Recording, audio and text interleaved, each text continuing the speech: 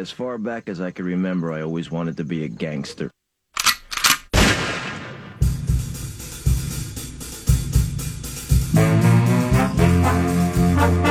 Time for two more. Just listen.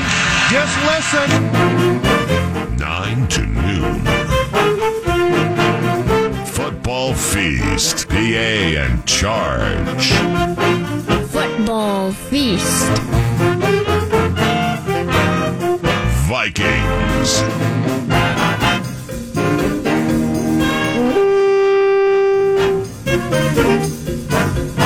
And boom! That's right.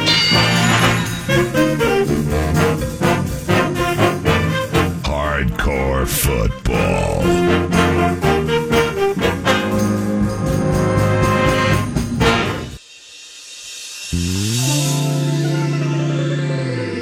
Third and 3 from the Niners 22. Cousins shotgun. Short drop. Fade. End zone. And it's caught. Touchdown! Stephon Diggs! Kirk Cousins' first passing touchdown goes to Stephon Diggs, and the Vikings take a 9-0 lead. Second and 10 from the 11. Stafford. Shotgun. 5-step drop. Clustered. And he is sacked! And that's a team record! 10 sacks today for the Minnesota Vikings, and Danielle Hunter has 3.5. Cousins takes the snap. Green Bay rushes 4. Cousins passes. Thielen! He caught it! Is he in? Touchdown! What an amazing pass by Kirk Cousins, threading the needle. Thielen closes on it. 22-yard touchdown, and we're a 2-point conversion from tying the game. Detroit rushes 3.5 as Jared Davis eyeballs Cousins, who fires into the end zone to the right side, and it's caught! Touchdown! An amazing touchdown catch by Kyle Rudolph, and the Vikings amazingly have taken the lead. Cousins out of the shotgun. He's going to fake the handoff. Angles to the right, inside the 5. Touchdown! Kirk Cousins with the rushing touchdown, and Minnesota leads 26-10. Hey, good morning, ladies and gentlemen. Welcome to Buffalo Wild Wings Oakdale for the Friday Football Feast. It is the inaugural 2019 feast from Buffalo Wild Wings in Oakdale. I'm Paul Allen. Jared Wells guides us technically. Nordo guides the great ship Love Covenant from the Bryant Heating and Cooling Studios at FM 100.3 KFAN. And per usual for an 11th consecutive year, the co-host for the Friday Football Feast. Can I get a witness? And a raucous round of applause for Paul Charchian.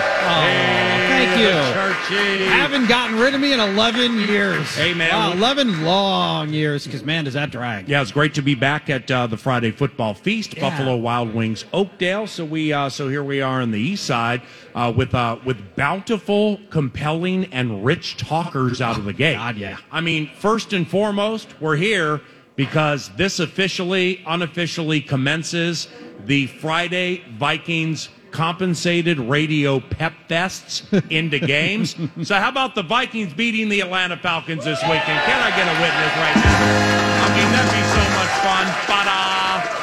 That would be so much fun. Going to be a tough test. We're going to go through it all show. Very, very difficult task this year, just quickly in passing. Having gone way down the road on the 2019 Atlanta Falcons, and granted, a lot of it with Kirk Cousins, Dalvin Cook, Adam Thielen, Kyle Rudolph, Eric Kendricks, Danielle Hunter, Anthony Barr, Harrison Smith, and so on. A lot of it is predicated on us, and we are at home. But the fact that these Atlanta Falcons found a way to win 7 games last year, with some of the players they lost for either the majority or all of the season, Yeah. and with their offensive line play they had last year, thus they take 2 O-linemen in the first round. Holy cow, Charge, it's a minor miracle they won 7 games. Yeah, it's a testament to the rest of that organization that they weren't a 2-win operation, Paul, and they lost most of those players all right off the bat in the first couple of weeks, and yet the Falcons ended up being a tough out for most of the rest of the year. Offense remained very, very good. It was their defense that really let them down. Yes, sir. And now they're back at full strength, and this is going to be a major challenge. You have to stop Julio Jones and Devonta Freeman and Matt Ryan. We're talking about Hall of Fame caliber players at the zenith of their powers in many cases. Matt Ryan is on a Hall of Fame trajectory. Julio Jones is a cinch to head to the Hall of Fame. This is no easy task, and if their defense is back to where it was 2 years ago, well, then this is a really tricky game. Hey, if this is Buffalo Wild Wings and the Friday Football Feast, the inaugural 2019 feast, it may be year 11, but the bets are still the same. I mean, hopefully we provide you entertainment. We know we can feed you with the great food at Buffalo Wild Wings. And with these feast shirts, purple and gold, we can all... What? We can also clothe you if, like, you lost your proverbial shirt on the Chicago Bears last night. So, who wants a shirt? Because they're flying into the crowd, and there they are. What up, Will? What's going on, Troy, man? Look for your phone call on Monday, and Nordo says hello. That's what we do, man.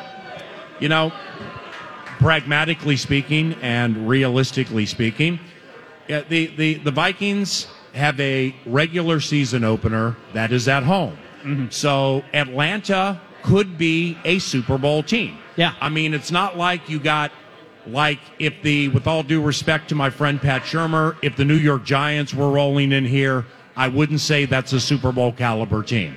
If Arizona was rolling in here, I wouldn't say that's a Super Bowl team. Agreed. Likewise for the Motor City Kitties, with all due respect.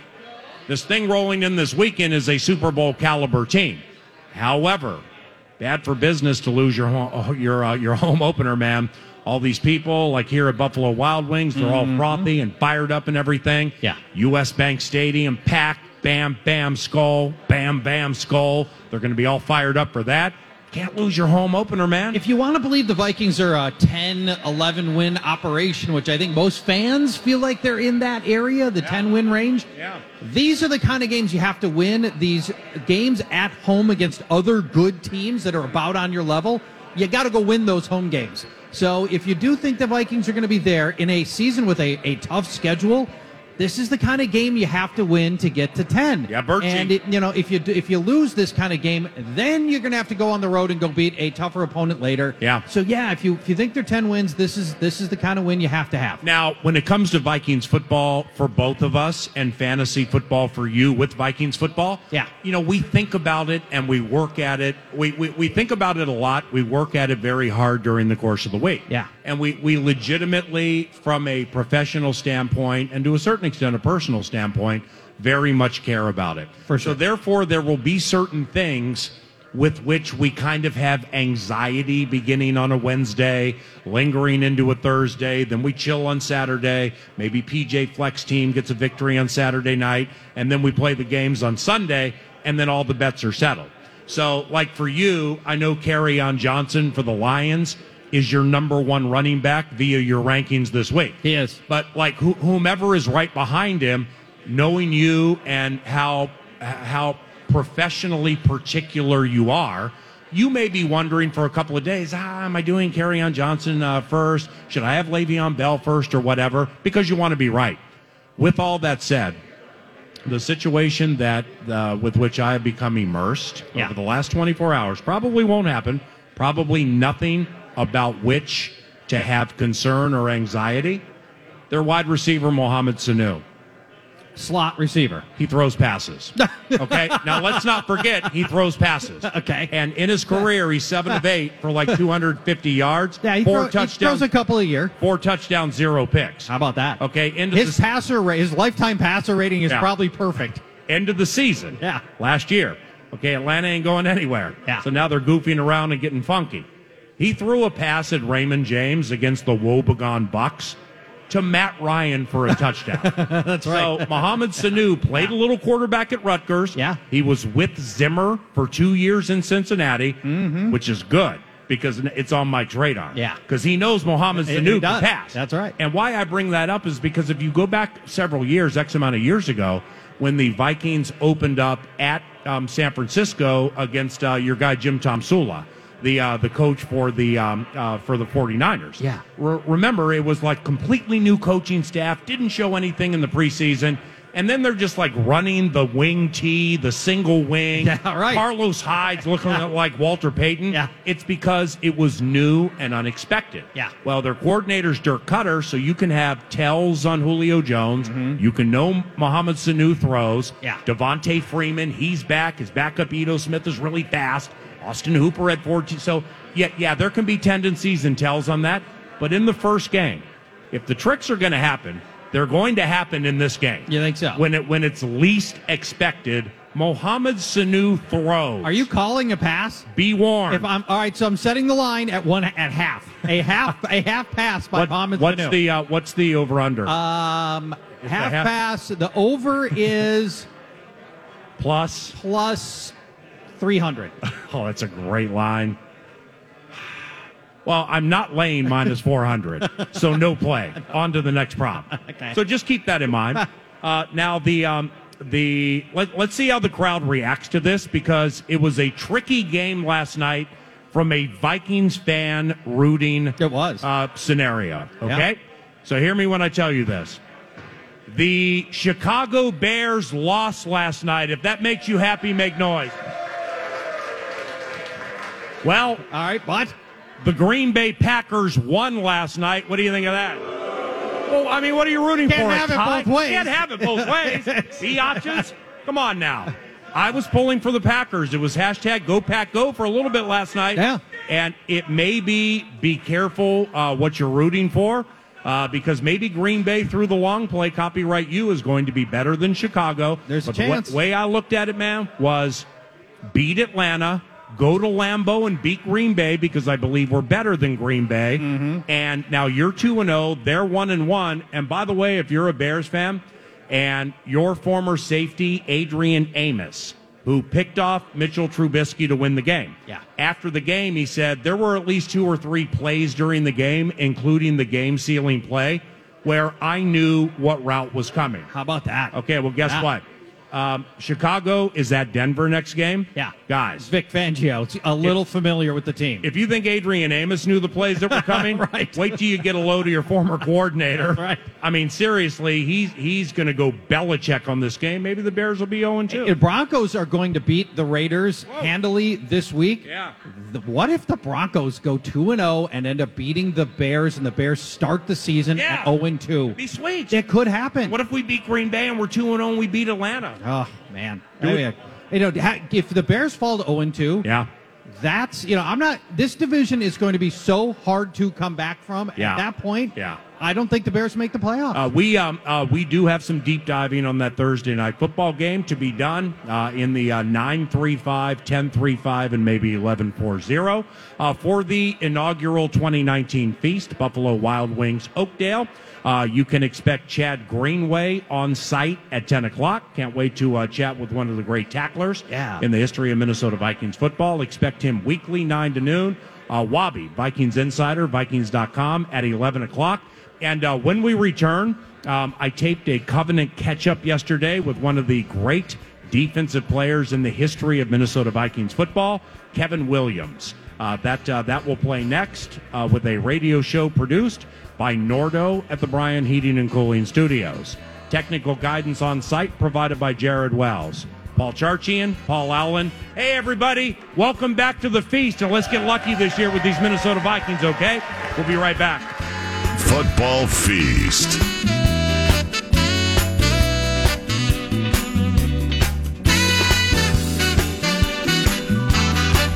Nine to noon. The Fan.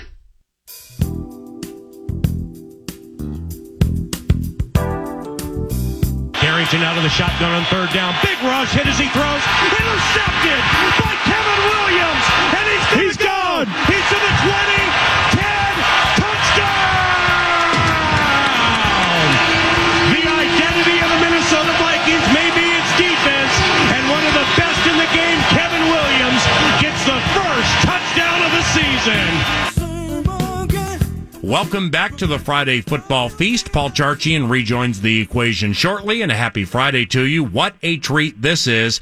A Covenant catch-up during the Friday Football Feast. Kevin Williams started 13 kickoff weekend games, 11 with Minnesota, 1 with Seattle, and 1 with New Orleans. In his 13 seasons, including playoffs, he started 202 of 212 games he played, only missing 5 games during 13 years. Kevin Williams started in Super Bowl 49 for the Seahawks, ending his career with 63 sacks, 5 interceptions, including 2 TDs, and had 13 fumble recoveries, including 2 touchdowns. You just heard the 2007 opener against these Falcons, where Kevin scored the first touchdown of the game on a 54-yard interception return TD, the longest interception return touchdown by a Vikings defensive lineman of all time. And Kevin joins us now. Kevin, Paul Allen, what are you up to these days? Big ticket, how are things? Everything's good, man. Being a full-time dad, I don't know. I'm searching. I need something to do, man. I'm getting bored staying at home every day. Well, you got the National Football League season beginning this weekend. I mean, I would imagine that'll take up some of your time, right? Definitely. In between youth sports and honeydews, I think I'll get a chance to watch a little football. Before we chat a little football, Kevin, what from a youth sports standpoint, what are your kid or kids playing? We got basketball and football. From a football standpoint, any preferred position like 3 technique, defensive tackle, quarterback? What you going to do? He's a safety. He's a little guy, so surprisingly, he's getting his size from his mom right now, and he's a fast guy. He's playing safety, receiver, running back. Yeah. Everything but line position. Well, I mean, if he's on the, let's say, smaller side, then maybe eventually when you look to take the next step, Kevin, you call your old teammate Antoine Winfield and get some secrets from him. Absolutely. That'd be great.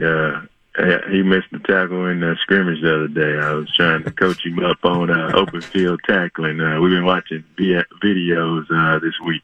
Wow, that's awesome, man. What a treat it is having Kevin Williams for a Covenant catch-up on the Friday Football Feast. Kevin, you played 11 years here with the Vikings, but you went to a Super Bowl with Seattle. So let me ask you this. Still once a Viking, always a Viking, or what?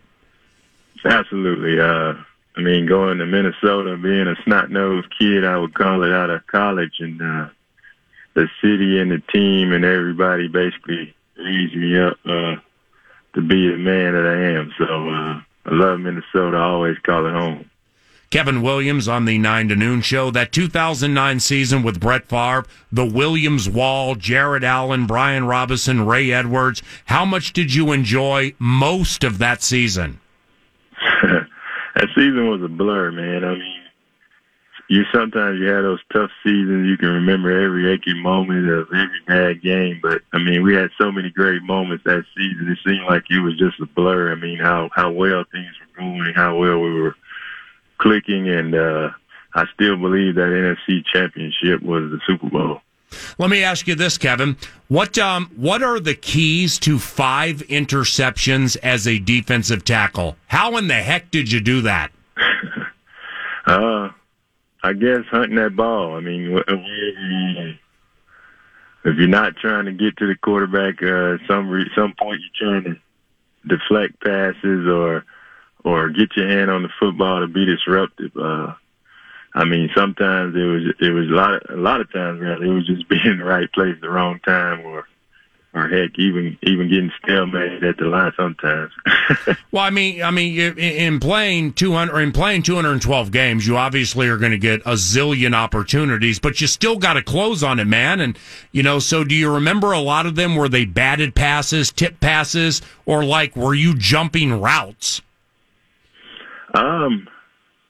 I know a couple of them. I know that one in the Atlanta game, I believe KU had hit the guy, and the connection there to hit the guy, and the ball went up in the air, and I just caught it in stride, kind of, and nobody was there. All the receivers was downfield. It was just get past the offensive line. And then the one in San Francisco, I think it was just I was getting up the field. He tried to swing it out there, and I just jumped up and caught it. I believe that was like the first drive of the game as well. And then let me see what other one. I think I had one my rookie year where I was rushing, and the back came up the middle, and I saw him, and I just jumped back inside, and they tried to shovel it or throw it to him. And what were the other two? I'm trying to remember the other two. I'm drawing a blank on the other two, but it's pretty much just being the right. Right, and I mean, it's fine that you don't vividly remember them, but I mean, we could go back to when you came into the league from Oklahoma State as a 3-technique defensive tackle. I believe it was defensive coordinator George O'Leary. You know, the team was so desperate for a pass rusher at defensive end. Remember when they moved you to defensive end for a minute? Yeah, I mean, we had Fred Robbins, who was one of their young draft picks. We had Chris Hovan inside, and we kind of didn't have any every down end. So in order to get on the field, they moved you to left defensive end, which back then most teams run to their right. So of course you're going to put you on the left side to try to be a stout anchor on the left side of the defense. You know, you just rattle off those names, man. I mean, here you are in retirement. You got kids playing sports. You're working with your boy on not missing tackles. But the memories will never leave, man. I mean, look at these names we're rattling off. I went to 2009 with Pat Williams, Jared Allen, Brian Robinson, Ray Edwards, Brett Favre, Chad Greenway, Antoine Winfield. Back in the day, Brian Russell, Corey Chavis, Dante Culpepper, of course, Randy Moss. I mean, you played with some great and unique people, Kevin. Absolutely, and we had a lot of great memories, man. Each one of those guys, brought something different to the game, and I'm pretty sure we go down the line and share stories about things we remember from playing together. When you watch Linval Joseph play, what do you think? He's a beast. I like the big fella. I mean, he not only stops the run, but he gets after the pass rusher. I'm about to put in a word with the coaches to let him get some more passing down. He does a good job in there. Kevin Williams, a Vikings Covenant Catch-Up. It's an alumni segment at the Friday Football Feast. Couple of quickies to close. Kevin, how much different are the 3 techniques now compared to when you played?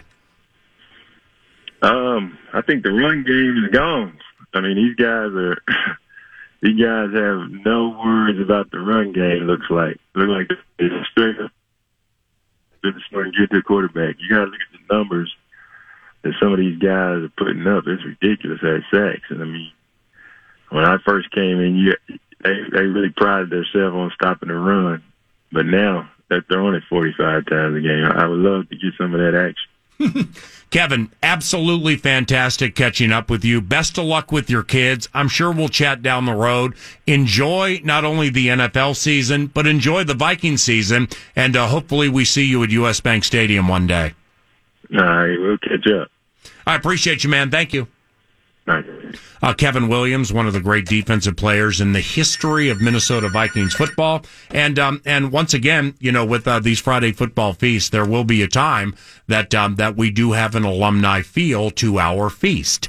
And we thank Tom West with the Minnesota Vikings for assisting us with that. Kevin Williams, the big ticket, old number 93. Everybody should be astounded by not only somebody who had 63 sacks. As a defensive tackle, are you kidding me? 5 interceptions and 2 touchdowns. That's absolutely amazing. Well done. The Friday Football Feast continues around the corner from Buffalo Wild Wings Oakdale. Paul Charchian rejoins the equation. Paul Charchian, fanball.com. So we're going to put the fanball feel together with the feast and chat some fantasy football. Chad Greenway coming up the next segment right around 10 o'clock on site at Buffalo Wild Wings Oakdale. I'm Paul Allen. This is 9 to Noon. It's the Friday Feast, where at some point Charge will introduce a topic and PA will pretend to be interested. It's 9 to Noon on The Fan.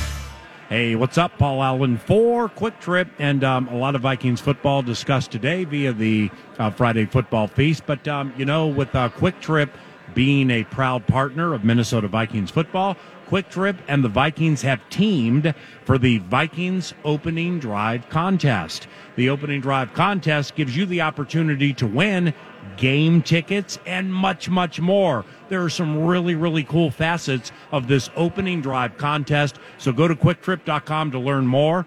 But hear me when I tell you this. The only way to qualify for those tickets and everything available is to become a free Quick Rewards member.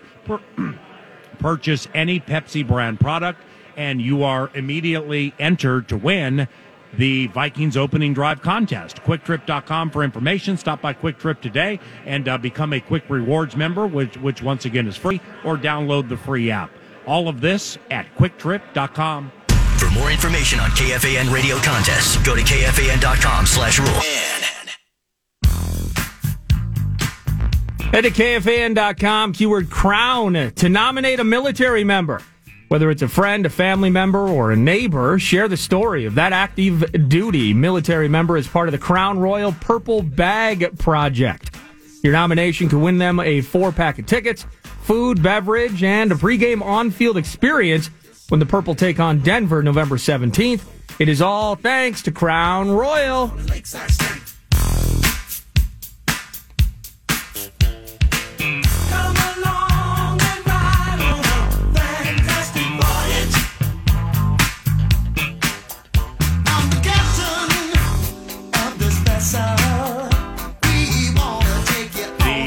Football Feast fantasy segment mostly will take place at 9:35-ish from Buffalo Wild Wings. Oh, wait, it's 9:35 right now.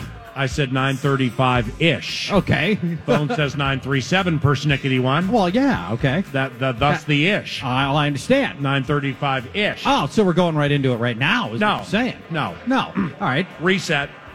9:35-ish segment, 3-2.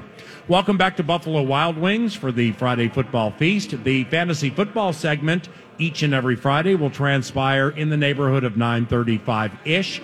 That's coming up momentarily. And speaking of fantasy football, nice call on David Montgomery last night. Oh, God. I get so frustrated. Yeah. That is appropriate. Very Ryan Matthews. 7 touches for David Montgomery, and here's the really frustrating part. Yes, it's not that Mike Davis had a absurdly large role in the game. Let it out. It's that Montgomery looked great every time they gave him the ball. Let it out. Breaking tackles. I mean, he was a broken tackle. I bet he averaged a broken tackle a carry. He looked great. So breaking tackles is his bit. That's like his bit out of college. It is. Most elusive player in college last year, David Montgomery. In fact, David Montgomery last year at Iowa State might have been the most elusive player in college football. Correct. And so what does Matt Nagy do? Totally avoids him. What happened? Throws out the pedestrian Mike Davis play after play. Throws a bunch of these short, easy passes to Tariq Cohen, who does nothing with them. He has 8 catches for like 40 yards. Yeah. That's hard to do. Yeah. Man, so frustrated with the way the play calling Matt Nagy had. And then Mitch Trubisky looked brutal. So here's your quarterback clearly struggling throughout this game. Matt Nagy employs a 3-to-1 pass-to-run ratio for the game. What happened? Come on. You are killing me with that. Right. They put their first pick of the draft into David Montgomery. He looks great. They don't use him, and then they go ask Sad Trombonski to go win the game, and what does he do? He throws into double coverage into the corner of an end zone on a covered player to lose the game at the end. Matt Nagy earned that loss for sure. Buffalo Wild Wings, you not only know football is back, but fantasy football truly is back when Paul Charchian has his first official anxiety attack. Can I get a witness? And I set it up the way I did because I'm generally not of the snarky variety. And if you do something or say something wrong, I ain't going to tear you down. I'd be the last one. I did it the way I did it by saying, nice call on David Montgomery, because I wanted you to get it out of your system into the games this weekend, where last night was a standalone bit. You had a big opinion, didn't work out the right way. This weekend, like last night was for show, this weekend is for dough. Absolutely. That was just one game. We got 15 more. And actually, most of the rest of the stuff that I predicted for that game fell into place. Of course it did. But the Montgomery thing definitely didn't. I started him. I drafted him in a bunch of leagues. I loved him. Started him in a bunch of leagues. Come on. And Matt Nagy caught me. That was sad. Chargy, Now, it's completely fine, man, because it's the NFL, and I saw it up during the preseason up to the first week. People love the NFL so much, and social media, for some, is your self-inflation leader, but generally for everybody, it's a place to voice opinions. Yeah. And you see a lot of them, and I could tell from like Kyle Sloter related stuff, whatever related stuff with the Vikings, stuff was percolating in the preseason where people from an opinion standpoint, they were ready to go. They were dead set ready to go, formulating these big opinions right out of the gate. So, but that's what the NFL is, man. It's like Green Bay has 5 of the next 6 at home. So there will be those nationally and or via social media who initially will crown them king. Yeah. 1 at Soldier Field, 5 of the next 6 at home. That's it. Bet settled. You're going to win the NFC North. Conversely, people will formulate giant opinions on your guy, Sad Trombonski, and the way things worked out last night. And like, hey, everybody who predicted a precipitous fall off for the Bears, you're all right.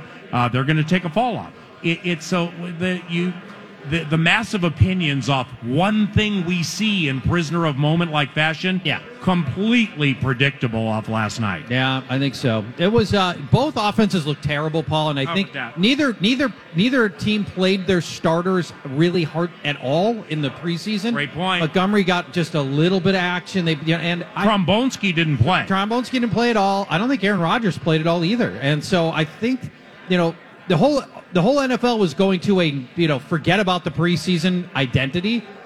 If that game is any indication, that might have been a mistake because both of those offenses looked dreadful for most of that game, and we ended up with a 10-3, 10-3 game at the end of the day. Compelling talker because both sides can be disputed. Do you play your players in preseason and worry about losing them for the regular season? Yeah. Okay, I can hear that. Yeah. Well, from a quarterback standpoint, Sad Trombonski did not play at all in the preseason. Right. That quarterback needs to play in the preseason. He did. Aaron Rodgers probably doesn't, but you know what? Maybe in hindsight, he should have played 10 to 20 plays. He should have. And here's the dagger on the whole thing. Who was the best quarterback in the history of the NFL? Tom Brady. Sure. Let's say Tom Brady. Yeah, that's Brady. Tom Brady demands to play a minimum 20 plays. Yeah, how about that? In the preseason, specifically game number 3. Yet with Trubisky and whomever, we're just going to do it our way. Oh, yeah. Yeah, the greatest. He doesn't need to get any better. Greatest in the history of the game demands to play some reps in the preseason. Right. And you know what his take is? I'm smart. If I'm in a bad spot, it's a preseason game, man. I will take a penalty for intentional grounding before I'll let somebody hit me. Yeah. Or I will go down, or I will throw it out of bounds. But he wants to get out there with the quasi-speed of the game, do the drops, get the feet right, feel the pressure, stuff like that, and then put a bow on it, copyright Bursich, put him on ice, and the whole thing's done. But your guy, Sad Trombonski, funny, didn't need a preseason snap, did he? I think for Rodgers... Correct me if I'm wrong. They were the team that went to Canada and suddenly had the bad field, and maybe they were going to play their starters for more of those games. Yes, Birchie. More in that game, and it but ultimately decided the field conditions were such that they didn't want to risk any starters. So maybe the Packers had an alternate plan, but both offenses I thought looked dreadful. Now the Packer defense, Paul, that unit looked great. I thought that was we haven't seen that kind of an active, speedy Packer defense in years. The upgrades they made at linebacker, holy cow! Okay. Those cats were blitzing for power. But again, but in the everybody on Twitter, social media, everybody has to have the biggest take right out of the gate. Yeah, it's tranquilo. Let's relax. Let's pump the brakes just a tiny bit. Because out of one side of the mouth, we can't knock Sad Trombonski, and the Nagy approach, and then crown Green Bay the 85 Bears. But it is fair to say with Mike Pettin in his second year coordinating the defense. Yeah. Those who played in it last year, Blake Martinez, Jair Alexander, Kenny Clark, and so on, they were faster. Yep. So it's second nature now. And for the newbies, they will eventually play it faster, but they definitely played better than what they had last year. It definitely looks to be a dramatic upgrade to complement Super Special A-Rod. I agree mostly with what you say, but again, off one game, man, against all those guys who didn't play in the preseason. I know. And by the way, before we head into the fantasy feast, Bears fans will turn on their team in a hot tick. Oh, they already did on Twitter. Holy cow. No, man. I mean in the stadium. Yeah. Forget the narrowcasting. I'm talking about at the stadium. Yeah. I mean, your guy, we do a Fox 9 Vikings live show every Thursday night at 6:30. Yeah. And so we're done at 7, and I'm driving back at like 7:25, 7:30. So therefore, with the NFL radio package, I'm listening to Wayne Larrivee, a guy I completely respect, call the game. Yeah. And Wayne's great. So Eddie Pinheiro walks into the game. The trepidation you could hear within that fan base when their kicker was running out. Absolutely. Okay, cool. Then he makes the kick. Cheers aren't as loud as I thought they would be, but it's all good. Yeah. Then he kicks off. Sucker goes out of bounds. They boo him. Yeah, that's it. Late in the game, Trubisky walking off the field. They booed him. Lustily booed. Yeah, absolutely. Oh, my God. It's a division champion off 12 wins with Khalil Mack and 15 games to play. Let's everybody chill out just a little bit. Well, that's not always how it's going to work in Chicago, and that's a fan base that had very high expectations, and they wanted Sad Trombonski to make an evolutionary step forward in his development. Bound with that. They didn't get it at all. They got a bunch of inaccurate passes. Yeah. They got him under pressure a ton. They got him only overthrowing to 2 players on the whole field. Wasn't reading everything. TV monitor. One of the 9,000 TVs of Buffalo Wild Wings. We just missed it. What is it? It's the Fox News channel. Yeah. Lyle Chick, Buffalo Wild Wings president, is on. That's cool. There it is. Buffalo Wild Wings and MGM team up on sports betting. Oh, I've been following this closely. Oh, it's not Absolutely. this state because we'll be the 48th state to get it. We will be the 48th state. But, I mean, seriously, there's going to be a day at a Friday football feast. It could be With 10:15 in the morning. here. Yes. And we could be watching a premier Premier League soccer game, get a tell, drop 300 on Manchester United via live betting, do the show, cash the bet, and call it a day. Paul, we're going to have there's going to be a day when we're going to be in a Buffalo Wild Wings here. Doing the feast, and we'll be doing prop bet analysis and placing the bets You're the best. while we're doing the bit. You're the best. It won't be a fictional bankroll every week. It'll be a real bankroll every week. Help me with this. Paul Charchian, Identity of Fantasy Football, also runs fanball.com. The 9:35-ish up to the Greenway segment, weekly, most likely will have a fantasy football twist to it. We're not doing one-hit wonders this year. Instead, we're tripling up with 3 angles, which will begin shortly. But with fanball.com this weekend, what kind of contest do you have going on? And for Fantasy Football Weekly, when can we find that and where? Okay, so we've got a week 1 $5,000 free-to-play contest at fanball.com/charch. You are playing against me now. And I had a long-running local contest here with all of my dear friends at the Shells Brewery. We are now national. This is the new national bit. The cash prizes are 10 times bigger now than my old game. And your opinions are that of the David Montgomery variety. That's right. So go I want in. to play against you at fanball.com. Yes, you do. As a matter of fact. do. So you will create a salary cap roster against mine. Do well this week, win part of $5,000. If you beat me, you get an entry into the Week 17 championship. And the only way to get an entry into it is to beat me. And you could beat me 16 weeks. You could have 16 entries into the Week 17 championship with the $10,000 grand prize. So $5,000 on the line this week, $10,000 in Week 17. Fanball.com/charch. Fanball.com/charge. Speaking of fantasy football, if there was one Viking to use this weekend in fantasy football, it would be this guy. Cousins under center, swings it out right flat. Cook on the run. 25-20, 15-10, to the 5. Touchdown! Dalvin Cook got into the end zone. That's his first touchdown this season. It's a 26-yard score, and Green Bay leads 7-6. Charge, tell us why Dalvin Cook is the Viking to use this weekend. In one of the statistical oddities running right now, get this. The Falcons allowed the most running back receptions last year. And the most running back receptions the year before that. Wow. And the most running back receptions the year before that. And the most running back receptions the year before that. On with that. 4 straight years, the Falcons have allowed the most running back receptions. Yeah. Dalvin is going to have a bunch of receptions in this game, and as we saw in the preseason, just give him a little bit of space. Yeah. It's all you have to do with Dalvin Cook, and he can be gone. I love the opportunity to get him in space, get him the ball, get him a one-on-one against a linebacker, and sayonara Dalvin Cook. I love it. And not only that, but hi Chad. Chad Greenway's here with the little gray duck. Thank you very much. Yeah. Can I assume that bottle's for me, by the way? On with that bottle. It's not for me. It's specifically not for me. Okay. All right. So Dalvin Cook, Paul, I really think they've molded this offense much more in his image than Kirk Cousins' image. Yeah. They're working to get this running game going, and with a little bit of success here on the ground and plenty in through the air, Dalvin Cook is the Viking to own. Hey, Nordo, anything else with number 33? No, all good, man. All receptions all the time. Let's get it going, Dalvin. Yeah, let's move on to the single best game from which to pull fantasy football players. They both involve quarterbacks. The visiting quarterback could put up big numbers. It's this guy. Pulled down by Goff, backpedals, pressure, there's a line drive, in the end zone, belt high, falling down, touchdown reception. Gerald Everett, the tight end, grabs it, hits the deck. 7-yard Rams touchdown. Rams take the lead, 46-44. Jared Goff, courtesy Westwood One.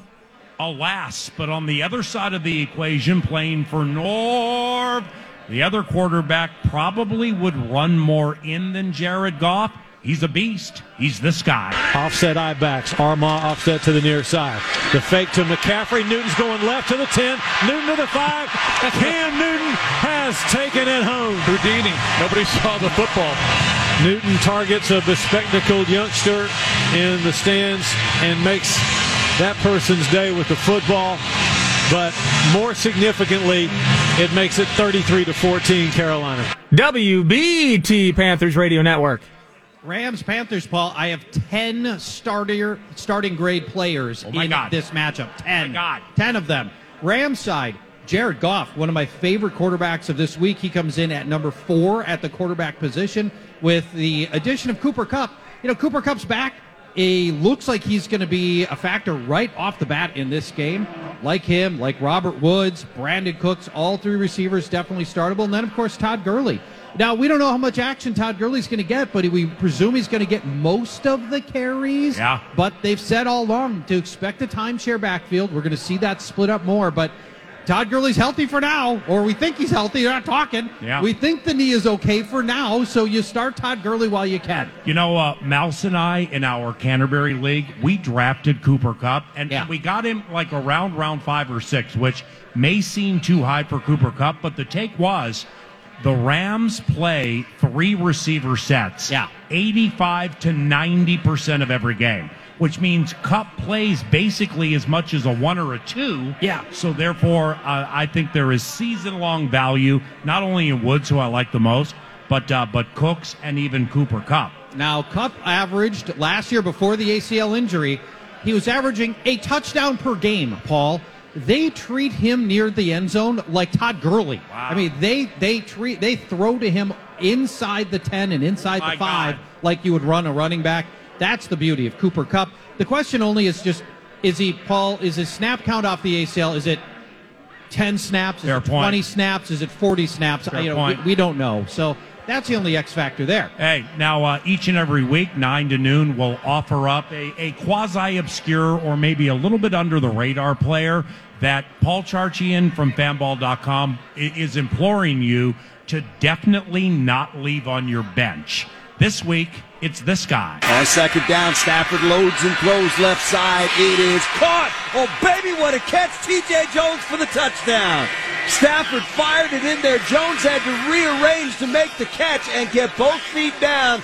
He did, beating Josh Jackson on the play, 23 yards for the score. The offense has been really clicking today. These guys have really been putting things together, really been finishing drives today. Not TJ Jones, but Matthew Stafford, 760 WJR, Detroit. Yeah, Matthew Stafford. This is the Lions team is going to be run. And they'll run this week, but they're also going to pass. This is a Cardinals secondary missing both starting cornerbacks. Journeyman Tremaine Brock is going to start. Rookie Byron Murphy is going to start against Kenny Golladay and Marvin Jones. That is a massive mismatch. And Matthew Stafford, who went undrafted in many fantasy leagues, this is going to be one of those times you can play him with a fair measure of confidence. The only worry here is that they could just run their way to victory, but I think there's the passing yards are going to be easy enough here too. Lions are going to coast to an easy win, and Stafford should be just fine. Hey, that elite second to none fantasy knowledge in verbal fashion available each and every Friday at the Fantasy Football Feast, generally in the 9:35-ish segment. Which Vikings should you use each and every game? Which game is the best fantasy game from which to pull players? And make sure you don't leave player A on the bench. This week, it's Matthew Stafford. Great job by Nordo on the production. Information provided by Paul Charchian from fanball.com. Hey, when we return, this guy, round of applause, Chad Greenway, joins 9 to noon each and every week at the Feast, courtesy of Grey Duck Vodka. Back after this. Now back to a Vikings football feast presented by Coors Light. Loaded now. Register to win tickets to Minnesota United FC as they take on Pachuca. That's on Saturday. It's tomorrow, as a matter of fact, September 7th at Allianz Field. KFAN.com, keyword contest for all the info on how to win.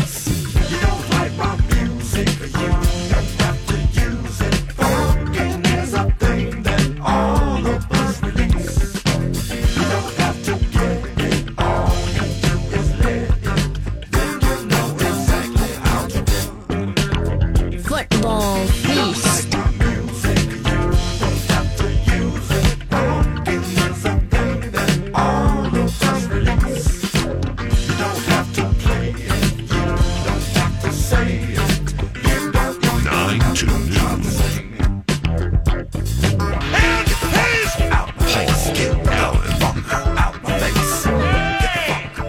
One of the great defenders in the history of Minnesota Vikings football is to my right, ladies and gentlemen, Chad. Let's go. Greenway.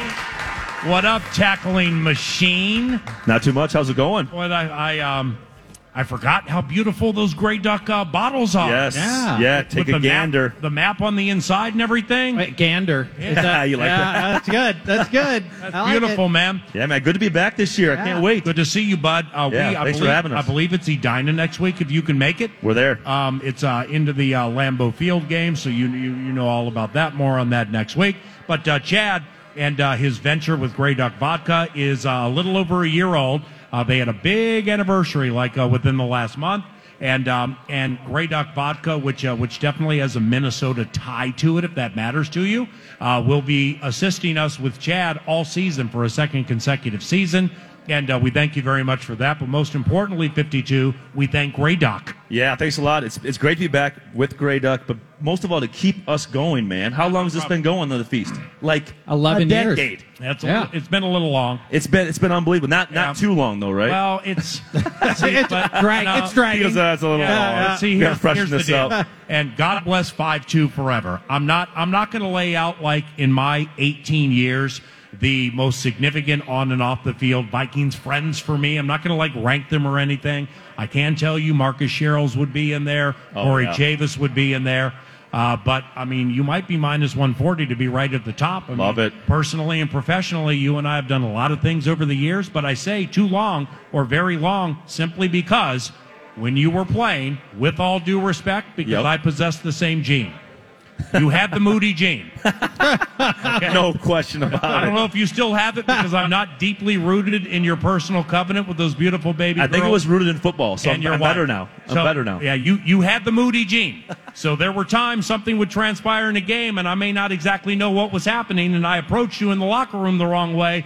And like we would go eyebrow to eyebrows, chin to chins, or it could be at a Costco talking about certain Falcons outside linebackers and where they rank in the NFL. But you had the Moody gene, my man, and sometimes I got the worst of it. No question about it. And guess what? It takes one to know one, right? A little bit, no doubt, man. I mean, it's more peaceful and relaxed now for both of us. But man, Charge might even have it too, man. We have the Moody gene. Absolutely. And there's times during that career too when you're in the mode, right? You're in season, whether you're doing a radio show or you're at in the locker room after doing an interview after a loss or whatever happens. Mm-hmm. Yeah, I definitely possess that moodiness that comes with the competition of the NFL. No question about it. But way better now. Yeah, well, I was going to say, what's your excuse for this morning? Just at that now. I'm delightful this morning. What are you talking about? Okay, now in your extremely successful run as a linebacker for the Minnesota Vikings, you saw a lot. You saw a lot of positives. You saw some negatives, and you saw some weird.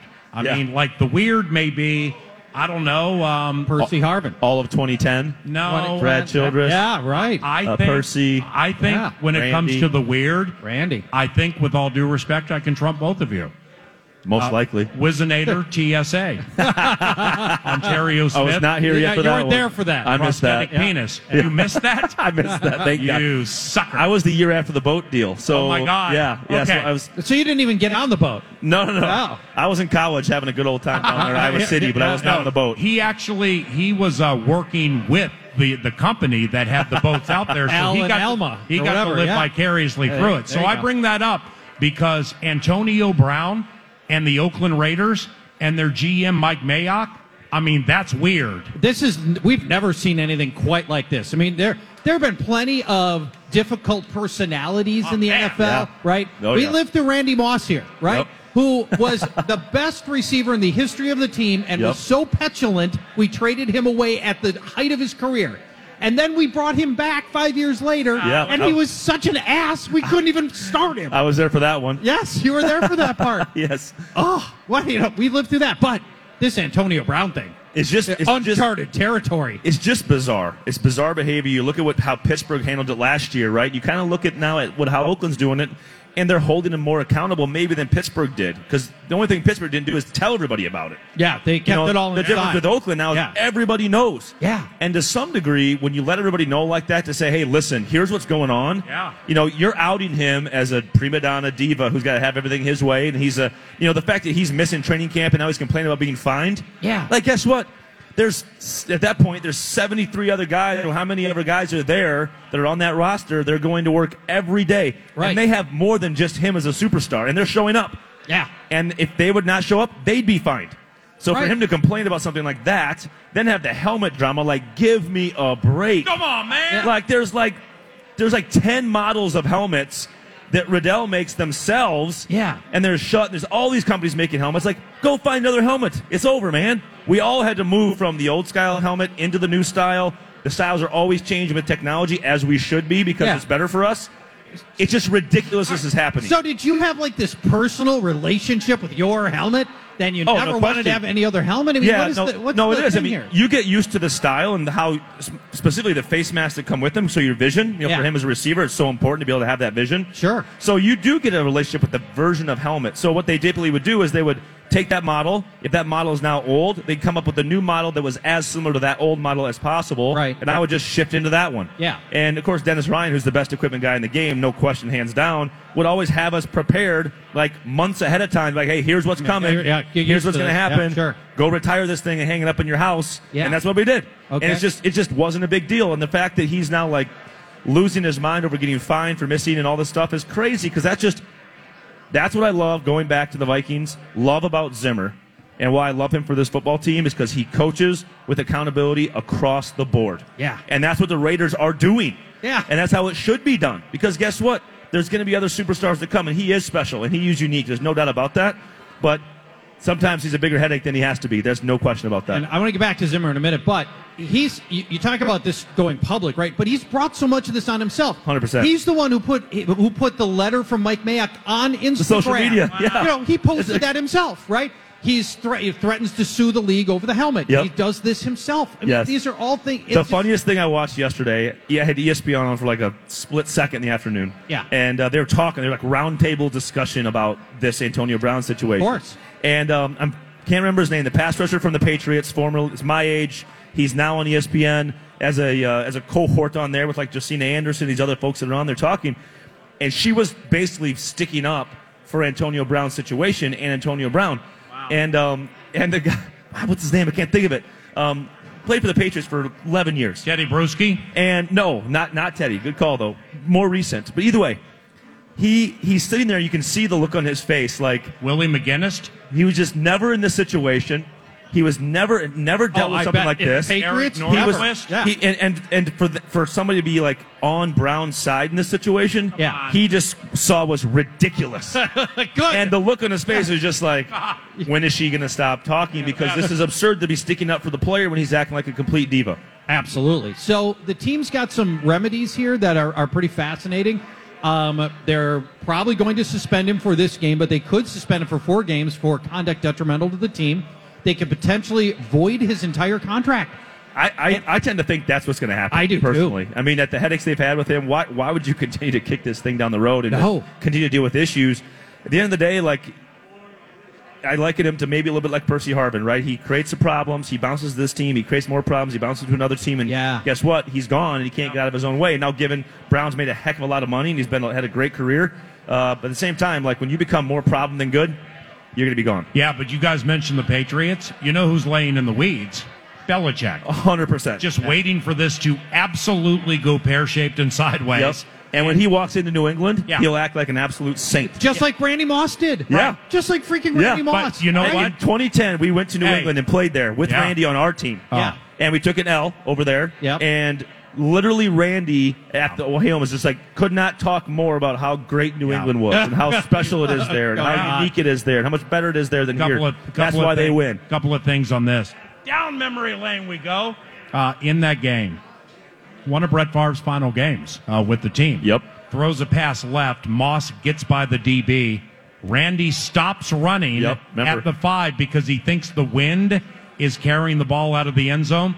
Ball falls 2 feet in front of him. Yep. Would have been a cinch touchdown that they needed, like they needed to breathe. Did not go over well within the covenant.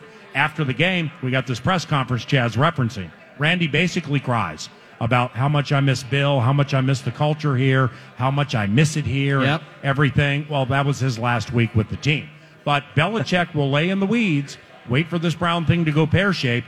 He'll slide in, he'll swoop in, because he and Mayock know each other well, by the way. And then all of a sudden, Brown won't play for 3 weeks. And Bill will be like, well, we got to get his feet right. Yep. And then they'll get his feet right. Yep. And then he'll come back, and that sucker will win the Kentucky Derby by 20 lengths. And all the while winning games with the other guys he has on the roster. Yeah. That's the worst part. How about this? Brown left, Edelman slot left with that guy at quarterback. Josh Gordon right. Josh Gordon right. Josh Gordon overrated right, but we can deal with that. Okay. Agree. 100% agree on that take. Good luck with that Josh Gordon scheme. Yeah, we haven't seen something like, your own team having to like sue you to void your contract a week before the start of the season. It's just uncharted. And I'll say this about the Raiders organization, who gets laughed at in a lot of cases for how they handle situations. They could not be handling this more correctly, other than the fact they've made it public. But like you said, they've had to because of what he's done. Yeah, and by the way, Hard Knocks being there doesn't help matters. Well, right. And this next, I think the last episode, right, will come up? Or no, are they done? It's over. Are they done? It's over. I mean, can you imagine there's one more? Oh, God. Oh. Yeah, worst Hard Knocks in the history of the show. You know what's funny, though? So much potential. Had they had one more week. Yeah, I know. They could have covered this. No, they wouldn't have, though, because the team has creative control of the show. They wouldn't have shown anything. They'd have killed it. Now, for sure. conversely, from a Rube standpoint, Cleveland went too far. Yeah. I mean, you got Hugh Jackson, Todd Haley, and the GM John Dorsey just undressing some freaking player in episode 3. But that's what we want to see. Boom. Yeah. That's what we want to see. That's what the people want to see, but that's not what the players for sure want to see. Guess what? I know that. I did this every year when they talked about where Hard Knocks was going to be, please don't come here. Yeah, right. Because it's just a pain in the butt. Well, no, of course nobody wants it there, but it's great for fans. Love Hard Knocks. They do. They do. No question. It's you'll get this rare insight into what's happening behind closed doors that you never get to see. Yeah, no doubt. People love it. And we have a game changer at Buffalo Wild Wings Grill and Bar. His name is Chad Greenway. Let's mix in some Vikings football, preview the Falcons. And Chad has played against Matt Ryan. Can't wait to talk about some of these Matt Ryan tendencies we will get this weekend. Matty Ice, very good. Likewise for our every Friday guest, courtesy of Grey Duck Vodka. Number 52, Chad Greenway, is at Buffalo Wild Wings in Oakdale. Hey, Chad Greenway, ladies loud, and folks. gentlemen. It's my main man right here. And we'll be right back. Now back to a Vikings football feast presented by Coors Light on .com. It's Tommy's Tailgates. Join Power Trip contributor, former Gopher offensive lineman Tommy Olson at Buffalo Wild Wings in Dinkytown for 2 hours before Gopher football kickoffs at all home games this season. Come enjoy Truly Hard Seltzer, Red Bull, and Coors Light drink specials with our guy, Tommy Olson. KFAN.com, keyword events for all the info. Red Magic Satin playing near two. All through the morning rain again, the sun doesn't shine. Rainbows and waterfalls run through my mind. In the garden I see west purple shower bells, orange birds and Minnesota Vikings and Atlanta Falcons, noon on the Fan this weekend, 10 o'clock for the pregame. Chad Greenway with us at Buffalo Wild Wings Oakdale for the inaugural 2019 Friday Football Feast. What's up? Matt Ryan. Zimmer is 3-0 against the Falcons, and thus he's 3-0 against Matt Ryan. You may remember a game, I believe it was 2014 at the College Stadium. You definitely were on the team where you guys beat the Falcons in a high-scoring game. Yes. And Mike Tice was offensive line coach for the Falcons. Yes. Things got so bad in the fourth quarter, he lost so many offensive linemen.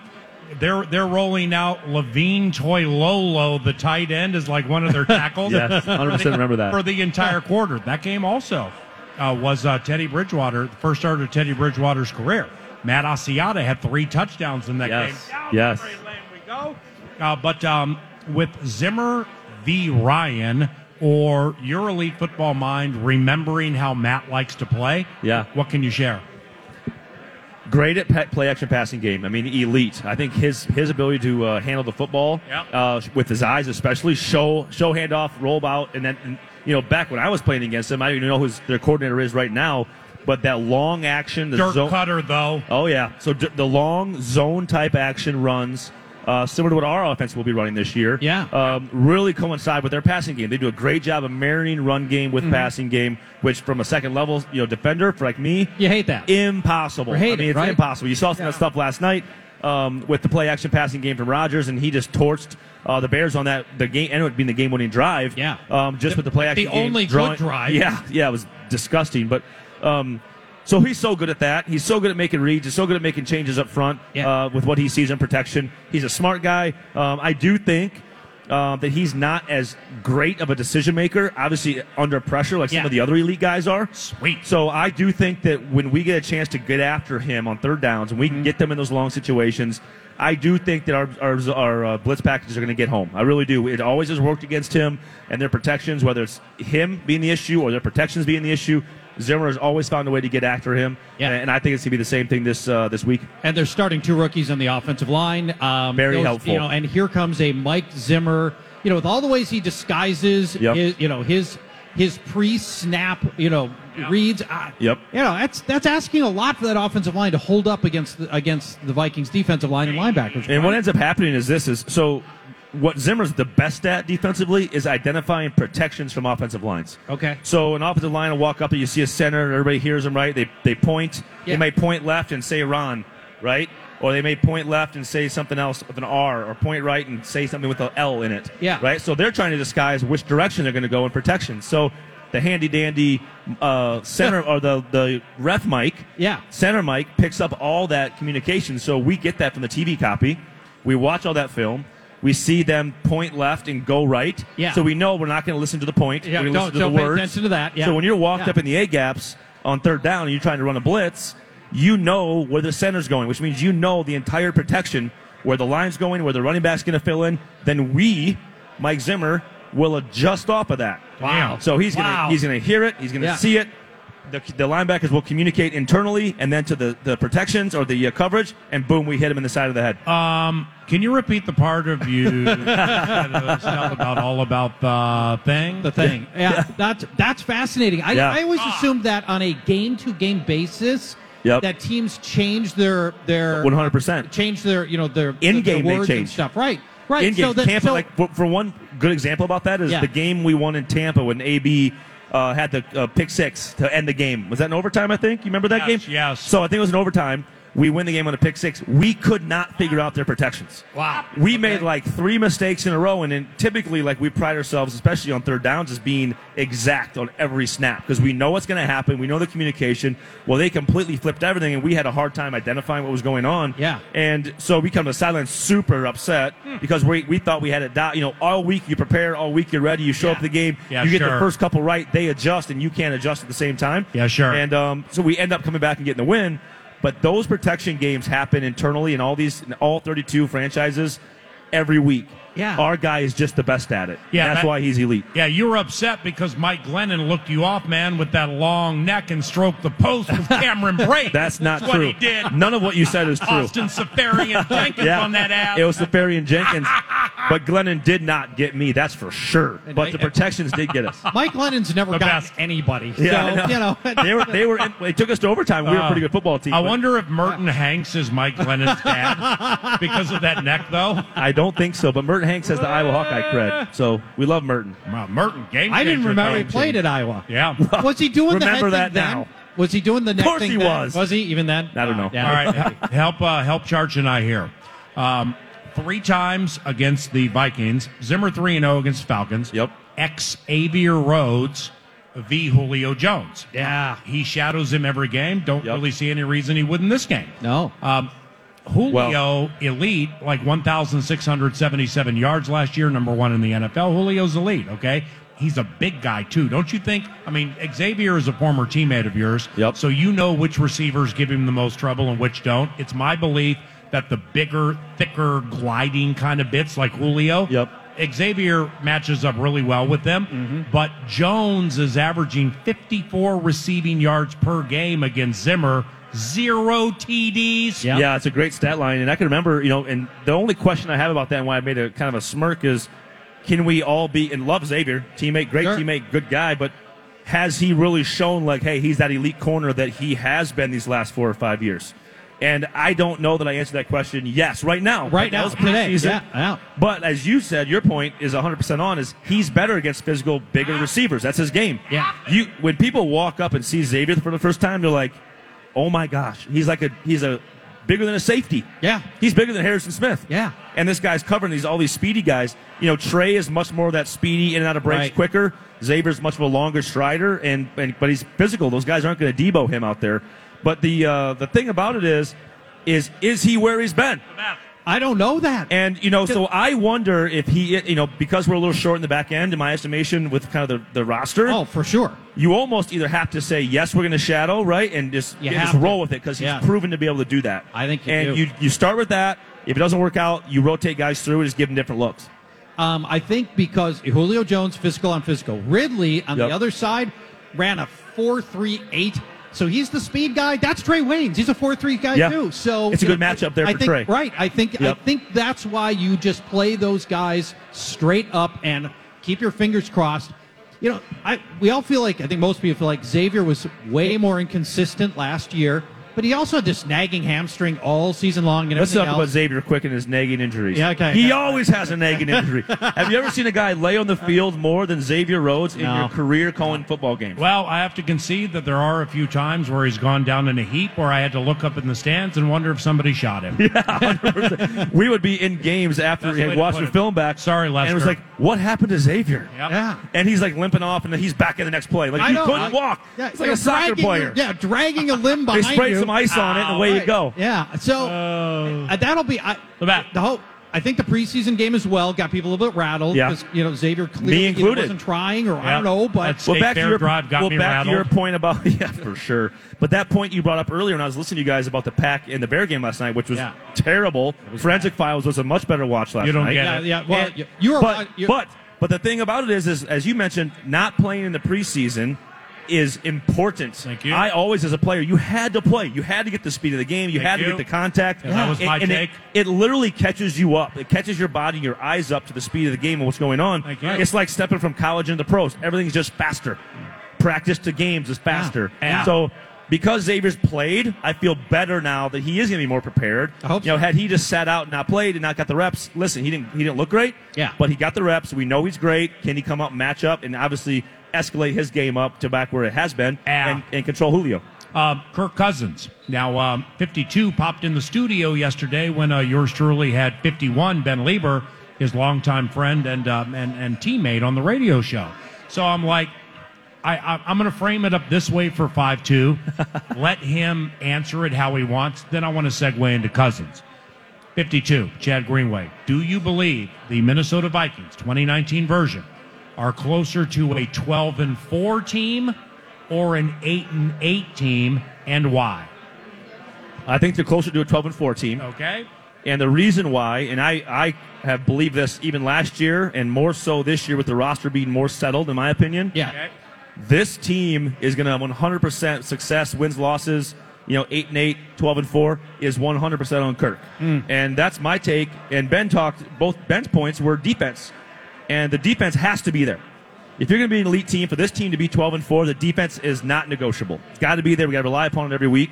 But Kirk has to take the step of beating Green Bay, beating Chicago, beating playoff teams, beating Green Bay twice. Beating a tie. Beating winning teams. Yeah, I got you. Okay, which they weren't last year. I got you. Beating winning teams consistently. If he does that, this team can win it all. But honey, I'm Chad. I'm completely surprised that you know more about the ultimate team game than anybody. Yeah. And you would put 100% of anything on anybody in the team game. Now, 100% is not fair. Got you. But with Kirk, I mean, correct me if I'm wrong here, with 4,300 yards and 30 TDs, you should win more than 8 games as a quarterback, correct? No question. Okay, now the way Kirk puts it, and he's put it multiple times to yours truly, and Paul Charchian was there one time when he said it first. He wants to play with a, quote, quiet mind, end quote. Yep. How do you get there? I mean, so you draft Bradbury, you move Elflein. Elflein won a national championship with Ohio State as a guard. 15 starts at guard. Cook he's good to go. Madison behind him's cool. They draft super special Irv in the second round. Thielen and Diggs. BB's cool. You got the whole thing, man.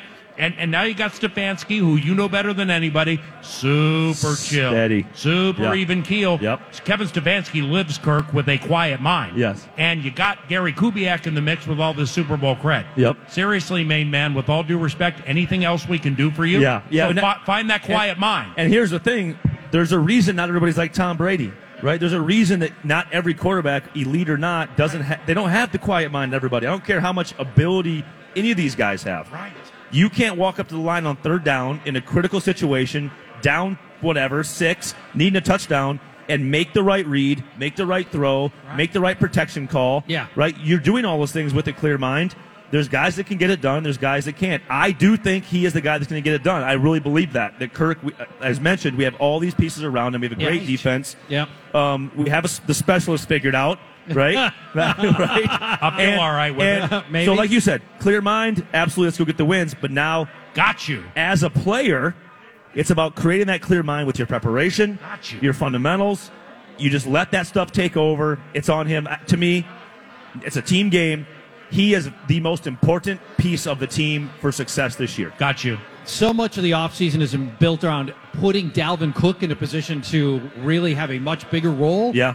I think they're doing that in part to just take another little bit of pressure off of Kirk and not ask him to go win every game. Well, what's the best way to get a good passing game? Yeah, right. To have a great running game. Yeah, Yes, right. sir. I mean, talking, again, second-level defenders, when you can run the football and they have to believe you, there's nothing harder to defend than when a team is truly, multidimensional. Yeah. And we talk about it every time I played, and we talked on Fridays. What's the most important thing this week?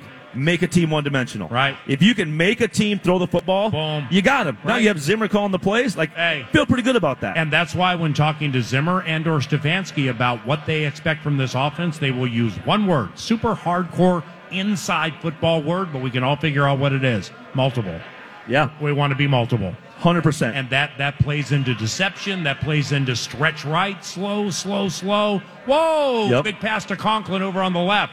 Set up a screen right. No, here's somebody on a shallow cross. Or a play action or a handoff to Dalvin. I mean, multiple options per deception. And with the running game, that's how you... Very sensual. That's how you finish games. Yeah. You have a lead in the second half.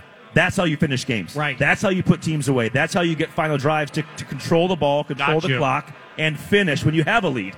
Right? So, and then being multidimensional when you're trying to come back and not having to throw the ball 70 times. Right? Be able to run the football within drive situations successfully.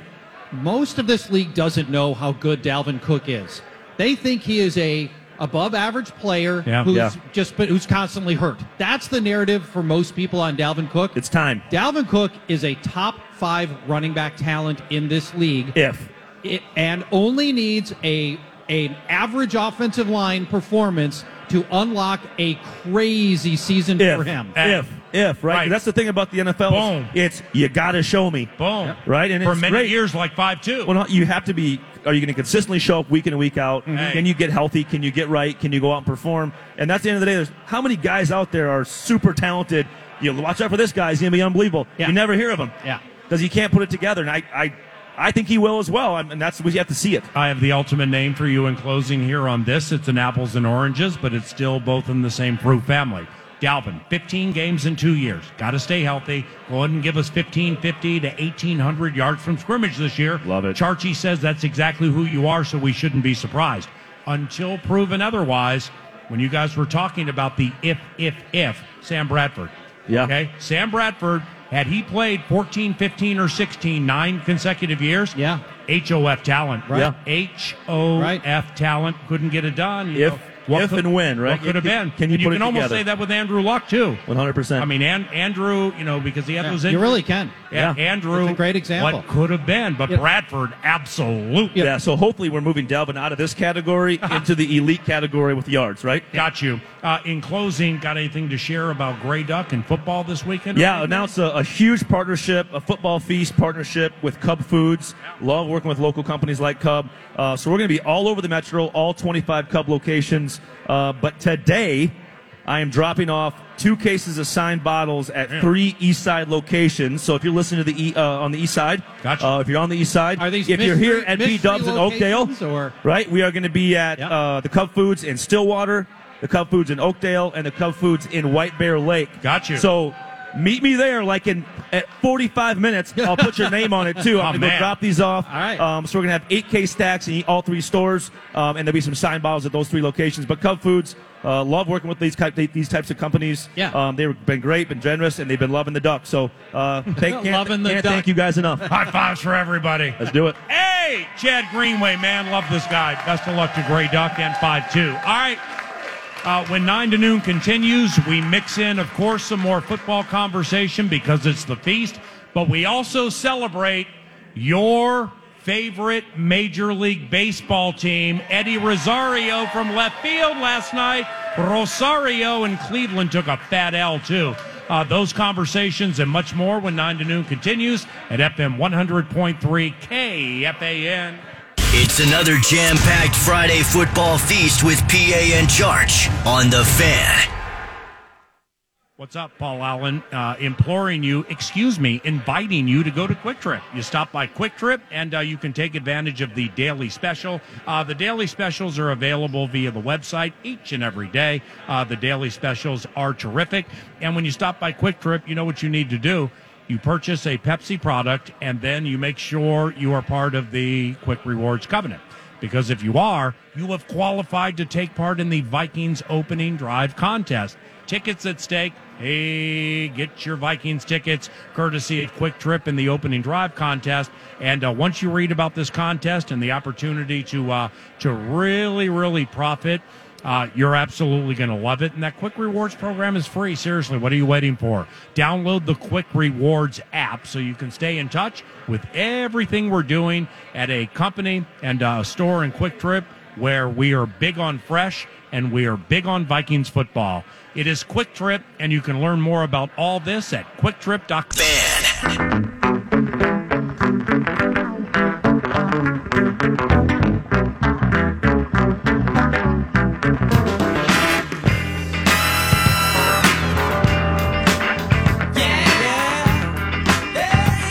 Football Feast. Just listen. Not much else to say. There are many, many positives I can get out of this game. When you're hot, you're hot. Time for two more. Hey,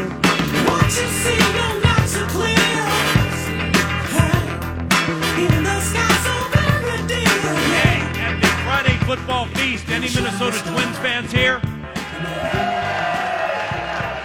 Any Minnesota Twins fans here happy when the Cleveland Indians lose? Any Minnesota Twins fans here fearful of the big bad Yankees in the postseason? Crickets, I hear a no. Be careful for what you wish. More on that in coming days, because last night somebody had a cannon in left field and it settled the bet 3-2 base. To left and deep. Off the wall. A high bounce. They're sending the runner in. Here's Rosario. Throw to the plate. Wow. And they got him. Wow. What a throw by Rosario in left field. A one-hop strike. And the Twins win it 2-1. Courtesy of Fox Sports North, gentlemen. Charchie. That was maybe the play of the year so far. Maybe. Hold that on. throw was No. unbelievable. Long play. You created the term long play. I popularized it. Let's go long play. It's going to happen. So you need to, given how persnickety, how professional you are, you mentally need to start preparing for it. Because about 3 weeks from now, Twins, New York Yankees postseason. It's happening. And the disdain you have for the New York Yankees will start boiling over. Oh, yeah. And I don't want it impacting your fantasy football judgment and, publicly releasing names like publicly releasing names to your followers that just don't come through. This most likely is going to happen, Birchie. Are you ready for it? I am ready for the Twins to exercise this freaking ghost and be done with the Yankees. My God. The Yankees are probably a better team. I don't care. I want the Twins to just go hammer that squad in a meaningful game. Right. I so much would love to see that. I'm so tired of everything ends at the Yankees. Yeah. Any postseason hopes you have ends at the Yankees. If you rewind 6 weeks ago, series in New York, lose a bunch. I just want to be done with the Yankees. You were encouraging me to cheer for the Yankees a couple of weeks ago when they were taking on Cleveland. Can't do it. You don't get it. Can't do it. Okay. I'm never going to root but for guess the what? Yankees. That bet's in the rearview mirror. Now, yours truly and Nordo, we both came off extended layoffs in the summer, right into Vikings training camp. And lo and behold, John Sterling's team was rolling into Target Field. Yeah. And so, we caught up on the narrowcasting leader and the opinions and, followed everything and gravy trained Gleeman's takes and stuff like that. And per usual, there was bullpen and or starting pitching consternation with the Twins. Yeah. And Barrios was going better then. Dyson and Romo were not yet on the team, whatever. Nordo and I were like, can we see the forest for the trees here? Now, granted, we got meatloafed, okay? 2 out of 3 was bad. And back in May, we were red freaking hot. Just beat the Astros in a series, a 4-game series. We won 3 of 4, 2 of 3 or something. Yeah. And we went to Yankee Stadium red hot, and we got meatloaf. 2 out of 3 was bad. So those are the past performances. Off this layoff, Nordo and I looked at each other we can trip on Gibby and Perez and the people in the bowl. Trip on it all you want. The identity of this team is that of hitting. The identity of this team is that it is legitimately, and if you look at it statistically, don't at me, can't argue with me, the greatest home run hitting team in the history of Major League Baseball. They already set the record. We still got games to play. Yeah. That's the identity. Ride the identity. I don't care if it's Justin freaking Verlander or CC Sabathia with the Yankees. Your identity is hitting. If you're not hitting and you're not hitting home runs, you're not going to win games. So ride the identity. End of story. Bet settled. Let's go Nelson Cruz. That's the path to victory, right? Is through the Twins' bats and hitting home runs, right? That's our identity, man. They have set the all-time record for home runs in a season. Yeah, okay. If they're going to beat the Yankees, they need to score. You got to get into the 5-6 runs most games kind of situation. The starting pitching for the Twins, by and large, hasn't been good enough to make you feel that you're going to go win a 3-1 ball game. I don't think our pitching is at that point right now. The starting pitching just isn't there. Okay, and guess what? They gotta get into the 5, 6, 7 run range. Right. Okay. So, as of now, they're set to meet the Houston Astros in the ALDS. I don't want any part of that. Personally speaking, I don't think it's going to work out that way, the way the schedules look for the Yankees and the Astros the rest of the way. But that's my opinion. I don't want to deal with that. Seriously. But wait. The Astros have the best record in baseball. By a game. By a game. Yeah. They would play, if it ended right now, they would play the wild card winning team. I think they do. I don't know. Twins are not going to be in the wild card. I'm just relaying information. I don't want to bore people. And Yanks are up by a game, guys. Yanks have the best record in the AL as of now by a game. Great, thank you. Thank you. But if you look at Yankees and or Astros, I don't want to play the Astros in the first round, man. Seriously, I don't want to hook Cole and Verlander, and then our guy Presley all of a sudden is healthy and he's in the middle of the game. And here's the other thing: they're the only hitting team that's comparable to the Twins, are the Astros. And so, the Yankees absolutely are. Absolutely. Well, statistically, when I'm looking at season-long statistics, it's like Twins, Astros are always 1 and 2 in all of the power categories. Yeah. So I feel like the Astros can beat you both ways easier than the Yankees can beat you both ways. Hey, looking at one of these 9,000 TVs at Buffalo Wild Wings Oakdale. Yeah. Steelers Patriots Sunday night. Who do you like and why? Steelers are going to go to the Super Bowl, so I like the Steelers. You got the Steelers in the Super Bowl? I do. Playing who? The Eagles. Wow, Eagles. Whoa, look how nostalgic you are for this all Pennsylvania thing. Yeah, it's going to be a Pennsylvania Super Bowl, in my opinion. Yeah. Steelers, Eagles. Steelers, I think the Steelers... I can't take the Steelers to the Super Bowl. Are you kidding me? Why not? Well, it's contrarian. It's patented charge. I just don't like their overall roster for the balance of a season, specifically defensively, stopping certain players in big spots in the postseason. Ben Roethlisberger, Super Bowl trained, No right? doubt. Super Bowl resume, no doubt. Mike Tomlin, Super Bowl winning resume. Yeah, well, they're not even winning their division. Oh yeah. So you're going to have to come from the wild card like Eli Manning. Well, you are. Well, I think you're wrong. You think the Browns are going to win the division, right? No. I assume. Who do you think? Well, who do you have? Ravens. No. Ravens with puncher's chance win division. John Harbaugh. No way. Okay, we'll see. We'll find out. Last time we made a bet, I took you for 20. You did take me for 20. So when you're making another one, I'm going to leave ahead. All right, fine. Steelers. I think Steelers. Got you. Steelers survived last year. Almost made the playoffs. Through the Le'Veon Bell and Antonio Brown distractions. That's special. Defense has been improved upon systematically through the draft for years. Yeah. Juju Smith-Schuster is terrific. They've got a stable of running backs that can move the ball, Dynamite. and they've still got an excellent quarterback. I think the Steelers put it all together here. God bless you. My Super Bowl prediction. Yeah. Very difficult to predict the Super Bowl, so I have no idea, but I can tell you this. Vikings-Falcons NFC title game, and you're on your own after that. Rematch. So you think this is the weekend. first of 2 meetings with the Falcons? You think it's not, Birchie? Really? When 9 to noon continues, we segue to Vikings and Falcons. Minnesota Vikings insider from Vikings.com, Mike Wobschall, joins us. It's 9 to noon. I'm Kirk Cousins. This is the Friday Football Feast on The Fan. The Fan.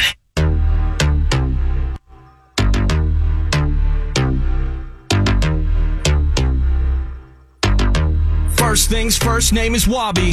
So excited for this, he slept in the lobby. Purple positivity reigns when he joins the mix, spinning super happy tracks and optimistic hits.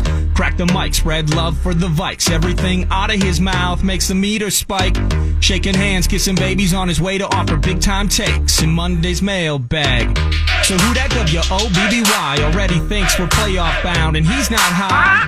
In the press box, you'll find him in the back, quietly cheering, hiding behind the coat rack. Wabi. Vikings.com guy with sex appeal. At least that's how one lady feels. Segment ends, fun's over in an instant. Till next time, we'll miss him. He's so Wabi. If you didn't know, he's PA's parent.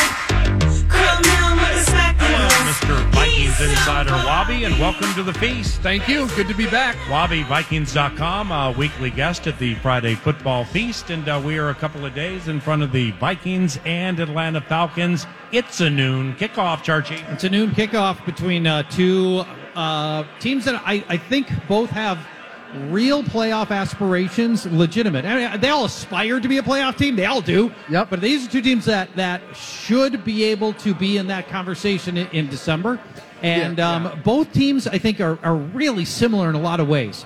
Both have rebuilt offensive lines that really struggled at times last year. And that is one of the key things they have in common. Vikings have a defensive line that I think can take advantage of any problems their offensive line has a little more than they do. That way.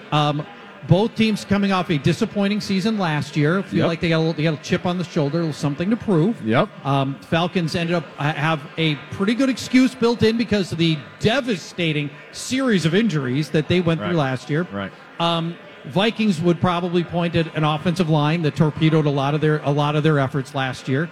So both teams, I think, are similar that way. And then the matchups are really similar, too. Yeah. You got a big physical Julio Jones against one of the most physical cornerbacks in the league. You got a speed receiver in Calvin Ridley against a speed cornerback in Trey Waynes. Yeah, right? I mean, you have defensive-minded head coaches. You have dome teams. You have veteran kickers after, some tumultuous times in the I mean, you have teams where there's a parallel between these two teams for sure. And both of these teams think they can win their division this year. Yeah. And one of them's going to start 0-1. Yeah, one starts in a tricky 0-1 spot. Atlanta's going to start 0-1. Let's hope so. I hope so. I am rather nervous about this game because this is it. This is Julio Jones. He is going to the Hall of Fame. Matt Ryan will probably go to the Hall of Fame when everything is said and done. Calvin Ridley in his second year is extremely explosive. Put up the 10 touchdowns last season, which first-year receivers almost never do. Yep. You're in like the Randy Moss conversation of rookie receivers that have double-digit touchdowns. This is a particularly tricky game that way. Let's start with Julio Jones. Okay. If you tell me we can get that average line that Mike Zimmer's been able to get against Julio Jones of 4 catches, 53 yards, and no scores, I feel a lot better about the Vikings' chances of winning this game. Yeah. Now, so, when we look at it from a matchup perspective, what do you think the chances are that they will line Julio up in the slot from time to time? Whoa, Michael. Yep. And the reason to do that is Rhodes doesn't play the slot. Well, right. You're getting Mackenzie Alexander on it. And no matter who's on you, you get a free release from the slot. You're off the line of scrimmage, and you're going to get a free release. Yeah.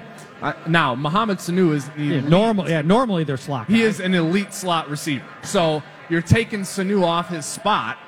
But, I mean, how many times can you be the Falcons and look at Julio Jones versus Xavier Rhodes and just be like, we're going to keep doing the same? No, we're going to do something different now. Yeah. Right? So I'm going to be curious to see how Atlanta does that, how they move him around the formation. I think there's something to be said for that. Although Mackenzie Alexander is a pretty physical corner himself, and I think I would not automatically panic if that matchup materialized a bunch of times and it wasn't Xavier Rhodes. Yeah. For me, that would not. Well, I wouldn't sweat it too much. And here's the thing: at the end of the day, too, and we talk a lot about Xavier versus Julio when we talk Vikings versus Falcons, ex-Xavier versus Julio when we talk about Falcons versus Vikings. Yes. But I mean, pass defense is the combination of rush and coverage. It's not just coverage. It's rush and coverage. And, Right. and to Chad Greenway's point earlier in the show when you guys had him on here, Atlanta's going to have to handle, especially in second and third and long, they're going to have to handle looks that the Vikings give them. And even if they find a way for Julio to shake free from Xavier, if they are not protecting the right way with two rookies on the right side in U.S. Bank Stadium, skull chanting on third down, it's not going to matter. Right. They have to protect. Yeah. And that's a big task this week against the Vikings.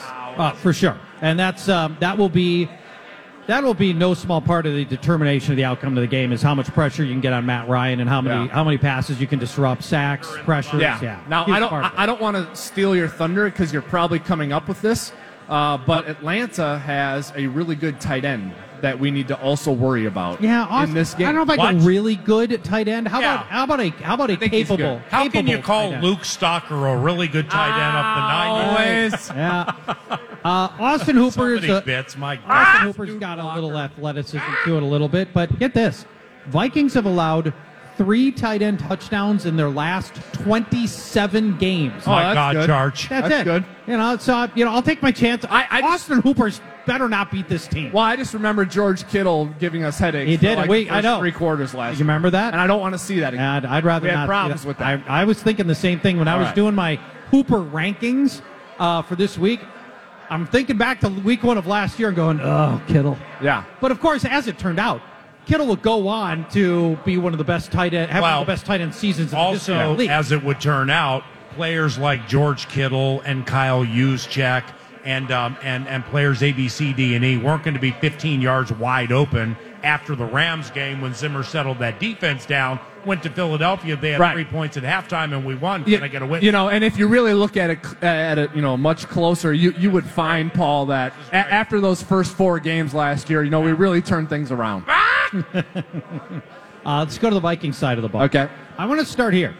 Stephon Diggs has got a hamstring injury. We still don't have a definitive idea what his status is going to be. I'm worried if he doesn't go. This is not exactly a team replete with wide receiver depth. This is we've got Thielen. Without Diggs, all of a sudden, Olabisi Johnson is your other starting wide receiver right there. Which is fine. I mean, BC can play. He's obviously not Diggs. Diggs is not on my depth chart. If I learn Sunday he is playing, it's a quick little throw a card together in 5 minutes. Yeah. But I'm moving forward that way because it's a skill guy and a hammy. So I don't need steam. I don't care about steam. I'll let Sunday develop the way it does. It's a skill guy with a hammy. Bet settled for me. All right, so, yesterday, I know you're happy for me, but I was talking with our mutual friend, Matt Burke, because I wanted to gain more understanding for Atlanta's defensive front and how it operates and what to look for, and if we want to have success against it, what do we have to do well, and I just wanted to learn about it, so I had to talk to Matt about something else, so I picked his brain on this, and he talked a lot about if you're going to play a lot of single high safety, which Atlanta does, Dan Quinn's scheme does do a lot of that. Okay. It's more difficult to do that when you have 2 really good receivers on the other side. Yeah, the Vikings have that with Diggs and Thielen. Yeah. And Diggs and Thielen will win on the outside. And if all you have is a single high safety to help with that, you are in trouble. So if 14 does not play, big breath of fresh air for the opponent, but especially this week because of the way Atlanta plays defense. It's an especially deep breath of fresh air for Atlanta. So that's a problem, and it just puts the onus even more on what we know the Vikings want to do, run the ball. Yeah. They want to be able to run the ball more, and they want to run it better. And that was a focus all offseason, and it's going to be a challenge this week because Atlanta is equally concerned with and committed to stopping the run. And even more so if Diggs isn't on the field. Yes, right. But like in Bursic's film segment this week that we broke down with him, we looked at some film from last year, and even when teams were in 2nd and 10, the Giants had a 2nd and 10 snap against the Falcons where they had Eli Manning in the gun, and they had 3 receivers and a tight end. They were in a passing formation on a passing down. Atlanta had 8 men in the box, and they held Saquon Barkley to 40 yards rushing in that game. Yeah. So Atlanta is committed to it. So Zim and Stefanski come in, dedicated to the run, talking about they're going to stick with it, we're going to be better at it this year, and their mettle is going to be tested against Atlanta. And I believe they'll stick with it but it's going to be tested because Atlanta is going to equally commit to stopping it. Yeah. And Zim's philosophy is keep paying the bank. 2-yard run, 1-yard run, 3-yard run, keep going with it because you're going to crack a 55-yarder. Or an 84-yarder. Or an 84-yarder. Yeah. And it's not just because that run was a good run. It's because of all the runs you had before that built up to that all sounds good until you run into a scenario where you run on first for 2 yards, run on second for 2 yards, and now it's 3rd and 6 and a punt. And I agree. You can only do that so long. I agree. So, it all, establishing and sticking to the run sounds great until it doesn't work 6 straight plays. I know. And now it's really look, hard. Now with Kevin Stefanski as the play caller, he's younger.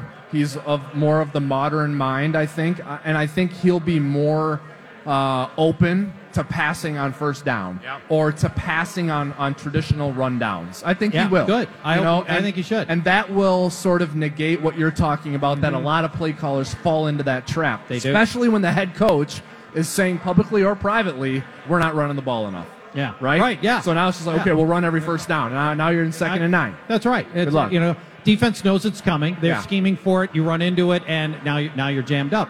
Now, where I think Stefanski could be helpful here is to say, I want to use Dalvin Cook in ways that we haven't used him, and that's in the passing game. Cook's got good hands. He can catch.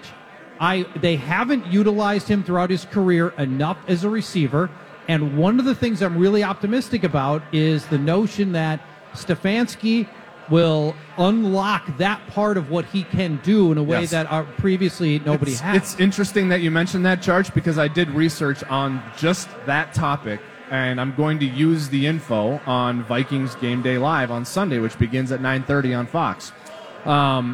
If you go back and look at one of the more recent games we played against this defense, this style of defense, was San Francisco last year, Week 1. Okay. Lots of cover 3, Richard Sherman on the outside, and another corner on the other side on the outside. Lots of cover 3. Yeah. Yards after catch is big against this type of defense. You have to be disciplined, and you have to take your checkdowns. You have to take what this defense gives you. And gain yards after the catch. And to your point on Dalvin Cook, last year, Dalvin Cook had 55 receiving yards. 54 of those 55 yards were after the catch. They were short completions, behind the line of scrimmage, at the line of scrimmage, and Dalvin making people miss. And these are plays that weren't designed for Dalvin. These were plays that were designed for tight end or wide receiver, and they were covered. Sure. And Kirk was disciplined enough to check down. Adam Thielen had 46% of his yards after the catch against the Niners last year. Damn. We're going to need a similar type of offensive discipline against these Falcons. They are going to take stuff away deep. The Falcons do not give up deep plays. They have a single high safety, angel over your shoulder, and the corners play off. They're not going to give up explosive passes. You got to throw checkdowns, which is frustrating to watch at times, to take a lot of checkdowns. Well, but if you're moving the sticks, that's it's what's fine, the key. right? Yep. If it's 6 yards and 6 yards, and I just manufactured a first down, fine, right. No problem with that. Now, I mentioned this stat earlier in the show. I'll mention it again. I'm talking about Cook broadly on the whole season. I want to see him catch. I'd like to see him catch 50 passes. Yeah, this year. sure. Yeah. This game in particular, in an amazing stat. Not only did the Falcons give up the most receptions to running backs last year, they gave up the most the year before, and the year before, and the year before. Okay. 4 straight years they were dead last in receptions allowed to running backs. So, obviously they're willing to give that up. I think that's a product of their philosophy, of their scheme. It is. And I think if you looked at Seattle, it would be similar. The difference was Seattle in their heyday with Pete Carroll, when they were going to NFC title games and championship games and Super Bowls, they would come up and tackle.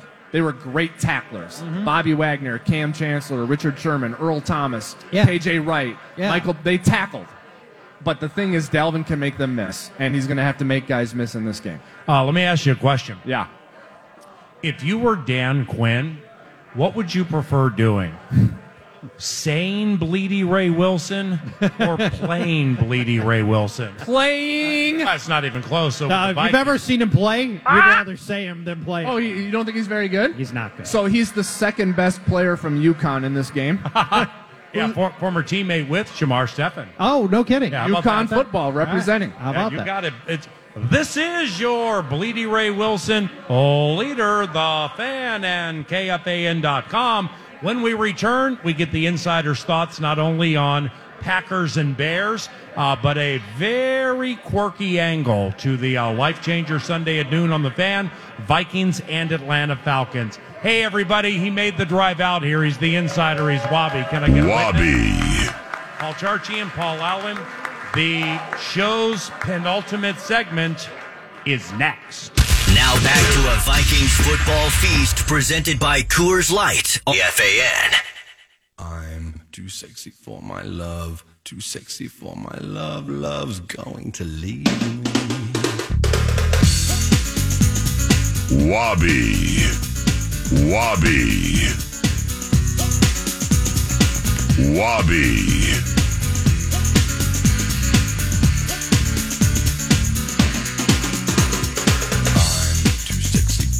Wabi.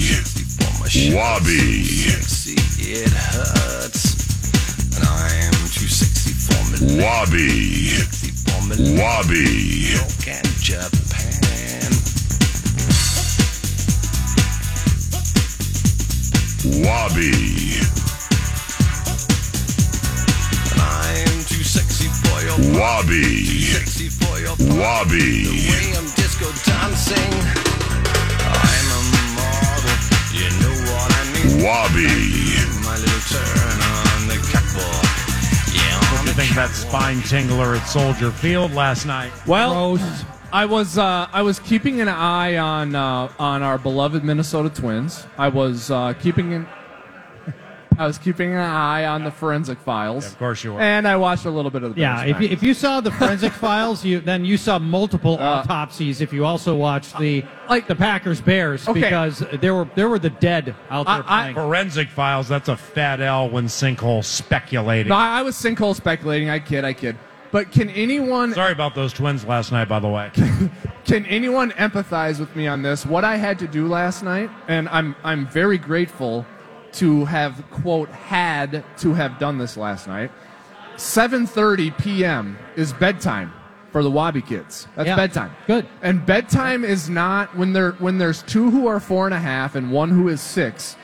Bedtime is not, hey guys, go up to your bed and go. No. It's a process. Yeah, this is a process, and the 6-year-old owns me and knows how to prolong bedtime. Okay. So I have to pause the game, get them to bed and to sleep, and then come back down. And not look at Twitter or Exactly. follow my text And because I'm like texting with him saying, oh my God, you see that? Right, so I'm not replying to some people via text who I would love to be replying to because we're talking about the game, and I'm trying to fast forward through commercials. I don't like fast forwarding between plays because I like to hear what Collinsworth and Michaels say. No doubt. I mean, Al Michaels had a couple of really good moments last night. I like to hear that.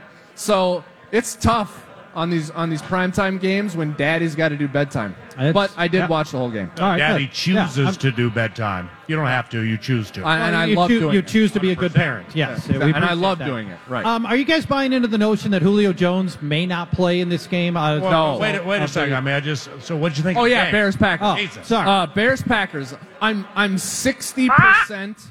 Wow, the Packers defense really got a lot better. It did. And I'm 40%.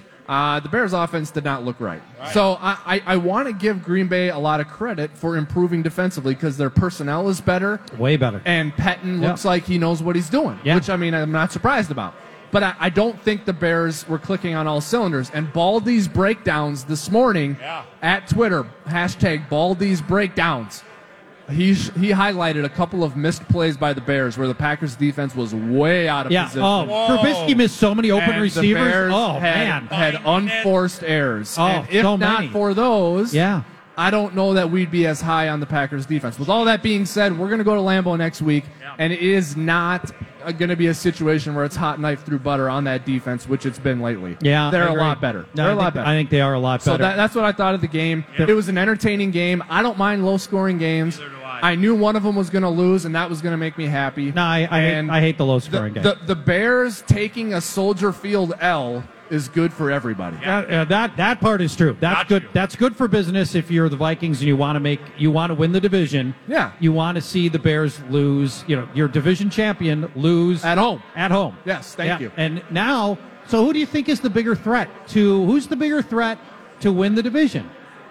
Knowing what we know now. The Packers at 1-0 or the Bears at 0-1? Because I think most of us would have said the Bears were, 24 hours ago, most of us would have said the Bears were a bigger threat. Well, I thought based on what we now know, who's the bigger threat? Look, we all overreact to week one. You can't help it. You're going to do it, right? You're just going to do it. And remember, this is what happened last year. The Bears lost to the Packers in week one in primetime, and we all overreacted, and the Bears won the division, right? So, I mean, we're all going to overreact. But oh my God! I thought Al Michaels. Yeah, isn't that good? Oh my God. I thought Al Michaels made a great point. The Packers, I think, are home for 4 of their next 5. They are. So I 5 think of the next 6. The Packers are more of a threat to win the division than the Bears are right now, by definition of having a better record, but also because the Packers have a great chance to start fast. Yeah. All right. Great way to look at it. I'm still with the Bears, but not as much as I was into yesterday. I know. I just look. I'm really rattled by what I saw with the Bears and Trubisky in particular. Yeah. It would be a lot easier had Trubisky played very well, but passes were dropped or whatever. But Trubisky looked dreadful. He did, but he didn't look amazing last year either. Yeah. Well, the Bears were not 12-4 because Mitchell Trubisky went Dante Culpepper 2004 on it. I mean, he didn't. No, but he didn't. He looked markedly better than he had looked. He made some really great throws. And I thought Trubisky, really showed marked improvement last year.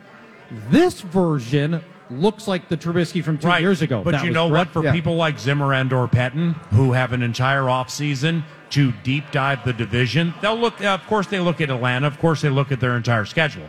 But the coordinators spend a majority of the time with the teams with the targets on their back in their division. Sure, yeah. So that means Pettin and Zimmer and Patricia and whomever have spent a lot of time on Trubisky. And I don't have any snap counts or anything, and I don't exactly know if this is accurate. I'm just riding by what I think I saw last night. Green Bay had a bunch of DBs in the game a bunch of the time. So it's a nickel league, I get it. But, I mean, there were like 5 and 6 DBs all the time. And that's not because of Mitch Trubisky throwing.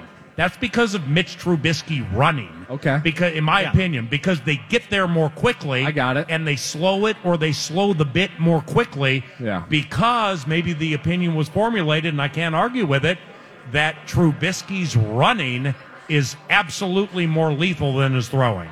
I think that, I agree with all that. I also think we saw a pass protection that can be taken advantage of with Aaron Rodgers, I think. I mean, I know it's at Soldier Field, and I know the Bears are elite, but we're elite too. We're elite too, and it ain't easy coming to U.S. Bank Stadium. It's not quiet in there either.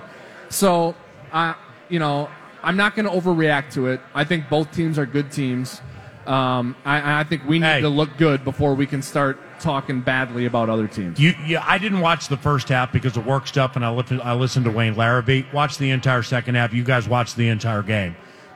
Khalil Mack, was he a major factor? Because I didn't think he was a major factor. No, he was not. And in the second half, I left the game thinking to myself before laying down in the sinkhole that LaFleur, props to you for doing a really good job on Mack and Hicks so they didn't wreck the game. 94 and 95 were problems, though. And that may have been a product of lots of overcompensating for Hicks and for Mack. Roquan Smith was a really major force. Yeah. And here, the Bears to me are still the team the Vikings have to get by. Keep in mind, the Bears just gave up 10 points to Aaron Rodgers. It's easier for us to win at Lambeau than Soldier Field, in my opinion. Agreed. I agree with that. Agreed. Yes. 95% of the time, you hold your opponent to 10 points, you're going to cruise to victory. I agree. Right?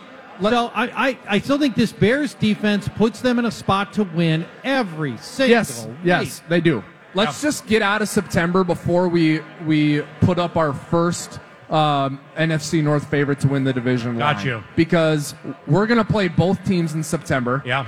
The Packers and Bears have already played, and the Packers have a sweetheart start with their schedule. Yeah. Absolutely sweetheart start. No doubt. So let's just see what it looks like on October 1st. Well, then this is a way too early in the season opinion/prediction, and tell me if I get a witness or if you think I'm wrong. That 4 of the NFL's best defenses, top 15 defenses, 4 of the NFL's top 15 defenses are in the NFC North. Probably. 3 of the NFL's top 10 defenses are in the NFC North. Can I get a witness? Amen. I'll get. Thank you. Yeah, I would agree with that. And I think Detroit's arrow is pointing up overall. I think the arrow is pointing up. Trey Flowers, Mike Daniels, Ashawn Robinson. Can I get a I think we're in a really tough division. I think the NFC South is a really tough division. You think it isn't? Let me just hit you with a breaking news item.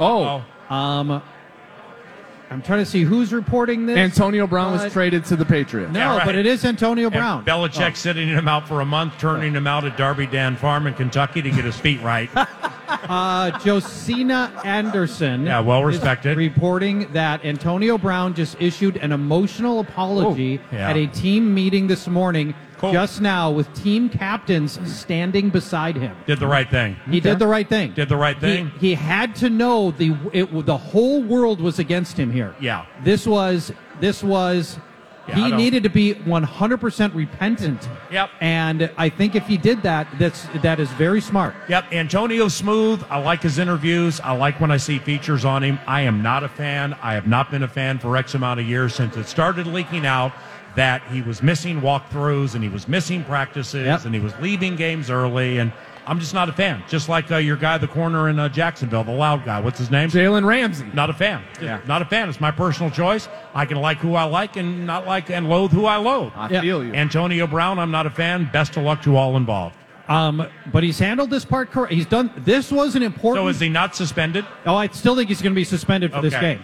I believe. We'll find out. That part has not been clarified. Mm-hmm. And I don't think he's even ready to play. He missed so much time with this team. I don't think he's ready to play anyway. Those feet, though. Well, I think they should wait till week 3 to suspend him. Yeah, in particular, week 3? Yeah. Okay. I think that'd be a good week randomly to suspend him. Okay. Yeah. All right. So that new news there. And while I'm doing new news, Tyreek Hill, 3-year contract extension for the Chiefs. Now, so you're the Chiefs, and this is Tyreek Hill is. It's such a powder keg, right? And it's so emotional about, the past things that he's been involved in. But at the end of the day, great players generally get paid. He is a game-changing player, arguably one of the 2 or 3 best players at his position. Yeah. And the team has decided this is the right time to extend him by 3 years and give him the next big contract, $56 million. They have Patrick Mahomes on a rookie deal. Yes. The Chiefs are in the ideal position that you can be in. Yep. If you don't have Tom Brady, Drew Brees, or Peyton Manning in their prime, that's ideal. Yeah. If you don't have that, the next best thing is your franchise quarterback on a rookie deal. Yeah. A la Russell Wilson 5 years ago. We're powering them to multiple Super Bowl appearances. Went to 2 Super Bowls. Yes. The Chiefs are ideal. Yeah. Rookie quarterback who is your guy, can carry your team, rookie contract, and now you're spending all your money on everybody else. That's what the Chiefs are doing. If you were Jeff Sherman at the Westgate, and somebody came up and said to you, Mr. Sherman, here's what I'd like to do. Because Paul Charchian has picked the Pittsburgh Steelers to go to the Super Bowl. Okay. Forget the winner, go to the Super Bowl. Yeah. I don't like it a lick. That's my personal opinion. Would you take Paul Charchian's $1,000 bet and offer him $10,000 if they get to the Super Bowl, or is that too high? So you're putting him 10 to 1. 10 to 1 to win the AFC. Yeah, that's too high, right? It's probably about 8 to 1, right? I bet it's about 6 to 1. Well, if I was the Westgate, I would do it. Okay. If I'm the Skull, no. Yeah. Right. But I mean, from an odds or an opinion standpoint, I think that's right. Am I wrong here? I think that's right. I like Juju Smith-Schuster. I like Vance McDonald. I like the two-headed running attack. Of course, I like Ben. It's just defensively speaking, on all levels, I'm just not completely trusting the bit for the balance of the season. Offensive line is not getting any younger. And then we got Patriots, Chiefs, Chargers, Ravens, Browns in their division. Yeah, if I'm Pittsburgh, the teams it's a very aggressive pick is what I'm saying. If I'm Pittsburgh, the teams that I am conceding I'm looking up at, there are only 2. Kansas City and New England. Yeah. That's the only teams I'm conceding looking up at. Fair point. That's exactly how I feel about very it. Fair point. Chiefs defense is bad. Really bad. The over-under in their game at Jacksonville is 52. Yeah, and Jacksonville isn't going to score. Well, how you know the Chiefs' defense is bad with the new coordinator and Honey Badger? The personnel on it is, and especially a cornerback, is terrible. They lost Steve Ford. That's a huge loss. Yeah. Okay. I got you. And if you've ever talked to Ben Lieber, and they lost Alan Bailey, who now plays for the Falcons. Yeah. Okay, hold on. Here's how bad. Oh yeah, the Spagnuolo-Lieber bit. Here's how low Charch is on the Chiefs' defense. He has, at fanball.com/Charch, he has Leonard Fournette, whose coordinator is John DeFilippo, who loves to pass the ball, as his number one running back. Am I right? You are correct. No, number 2. Number 1. Kerryon Johnson's number 1. Oh, no, Fournette is 1 and Johnson's 2. Okay, well, you're blowing it there. Johnson against Arizona and I'm not, is numero uno. I'm not ripping John DeFilippo. I'm just saying he likes to pass the ball, and he's got I know Nick it's Foles. a replay, Wobby. Bad news. Top 5. Twins have the bases loaded, no outs. So you have Coach DeFilippo's running back. Yeah. Number 1 on your list. That's how you feel about Kansas City. Exactly. Fresno State Bulldogs, great offense. Then there's the Patriots. That's the other team that the Steelers need to get by. The Steelers have gotten by the Patriots many times in the past. They meet constantly, regular season, postseason. They've been able to those Ravens. They've been able to get by them in the past. This doesn't look like an elite Tom Brady-led team yet. Offensive line is in shambles.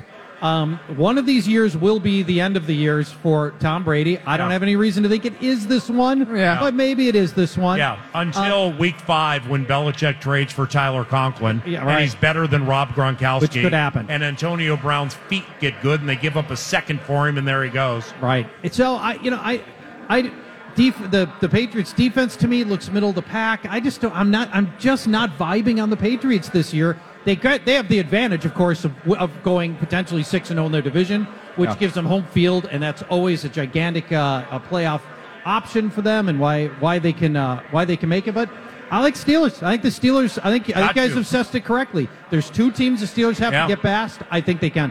Good job, bud. Thanks, guys. In passing, you mentioned something earlier, maybe narrowcasting, but just for my personal covenant and those interested in Viking stuff on TV, Vikings Game Day Live 930? 930. It is now a 90-minute pregame show leading up to Fox's national pregame show from 11 to noon. Wow. Announcer inclusion 930 to 10? If you want, we'll fit you in, but you are not being planned on. Right. So defensive coordinator 1007. Same. Winning formula 1035. Same. Bet settled. Announcer liking it. Thank you. See you guys. Hey, Vikings insider Wobby really cares about the team. Wobby. Like go Indians.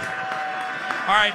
Final segment coming up from the Friday Football Feast. Buffalo Wild Wings Oakdale. This is 9 to noon. It's another jam-packed Friday Football Feast with PA and Charch on the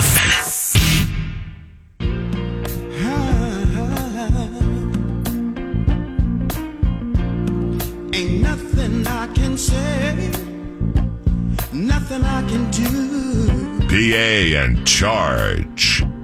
I feel so bad. Football Feast. I feel so blue.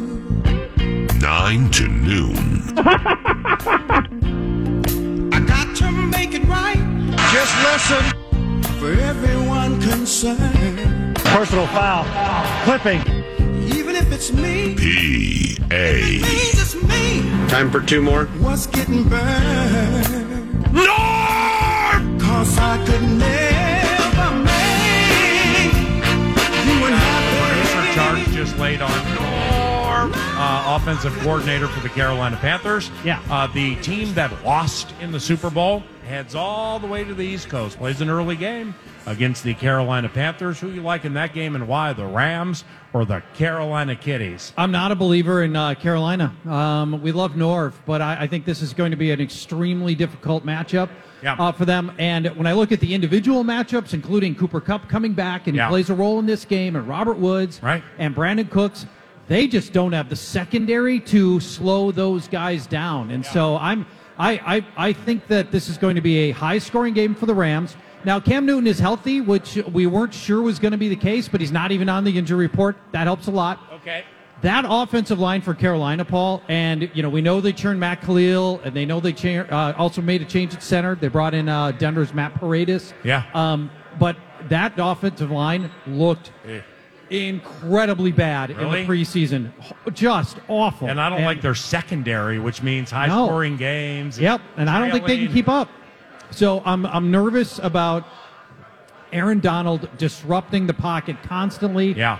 Cam obviously is very mobile. He can go run, but ultimately they're going to need to pass to keep up, and I don't know that they can do it. NFC West, Rams win? Rams win, Paul. And I think they're the only... You still like San Francisco second? Or I don't. Back off a little? I backed off a little. Yeah, I like those chickens to push them a little bit, but probably not enough to win. Yeah, the Clowney addition helps them. They quietly have got a good defense, rebuilding a good defense in Seattle. So that certainly helps. But yeah, I've got the Rams one. I think the Niners will be a much improved team. I'm confident. But I'm not going to put him too ahead of Russell Wilson. What about I like Atlanta to win the NFC South by an inch over New Orleans, and I'm not going to go far down the road in disrespectful fashion of the fall off of Drew Brees and all that. But I've now shared this 4 times. Hopefully it's the last time I share it. Somebody put me on it and showed me the film on it. Brees took a hit from a member of the Atlanta Falcons very late in the season last year. His arm wasn't right after that. Was never the same. Nope. And got a little jittery in the pocket, too, He did. in that Rams game. Now, they should have won that game. But nevertheless, I think Atlanta. I think the team we see this weekend will be your NFC South champion beating New Orleans. Your thoughts? I've got the Falcons and the Saints both making the playoffs, Paul.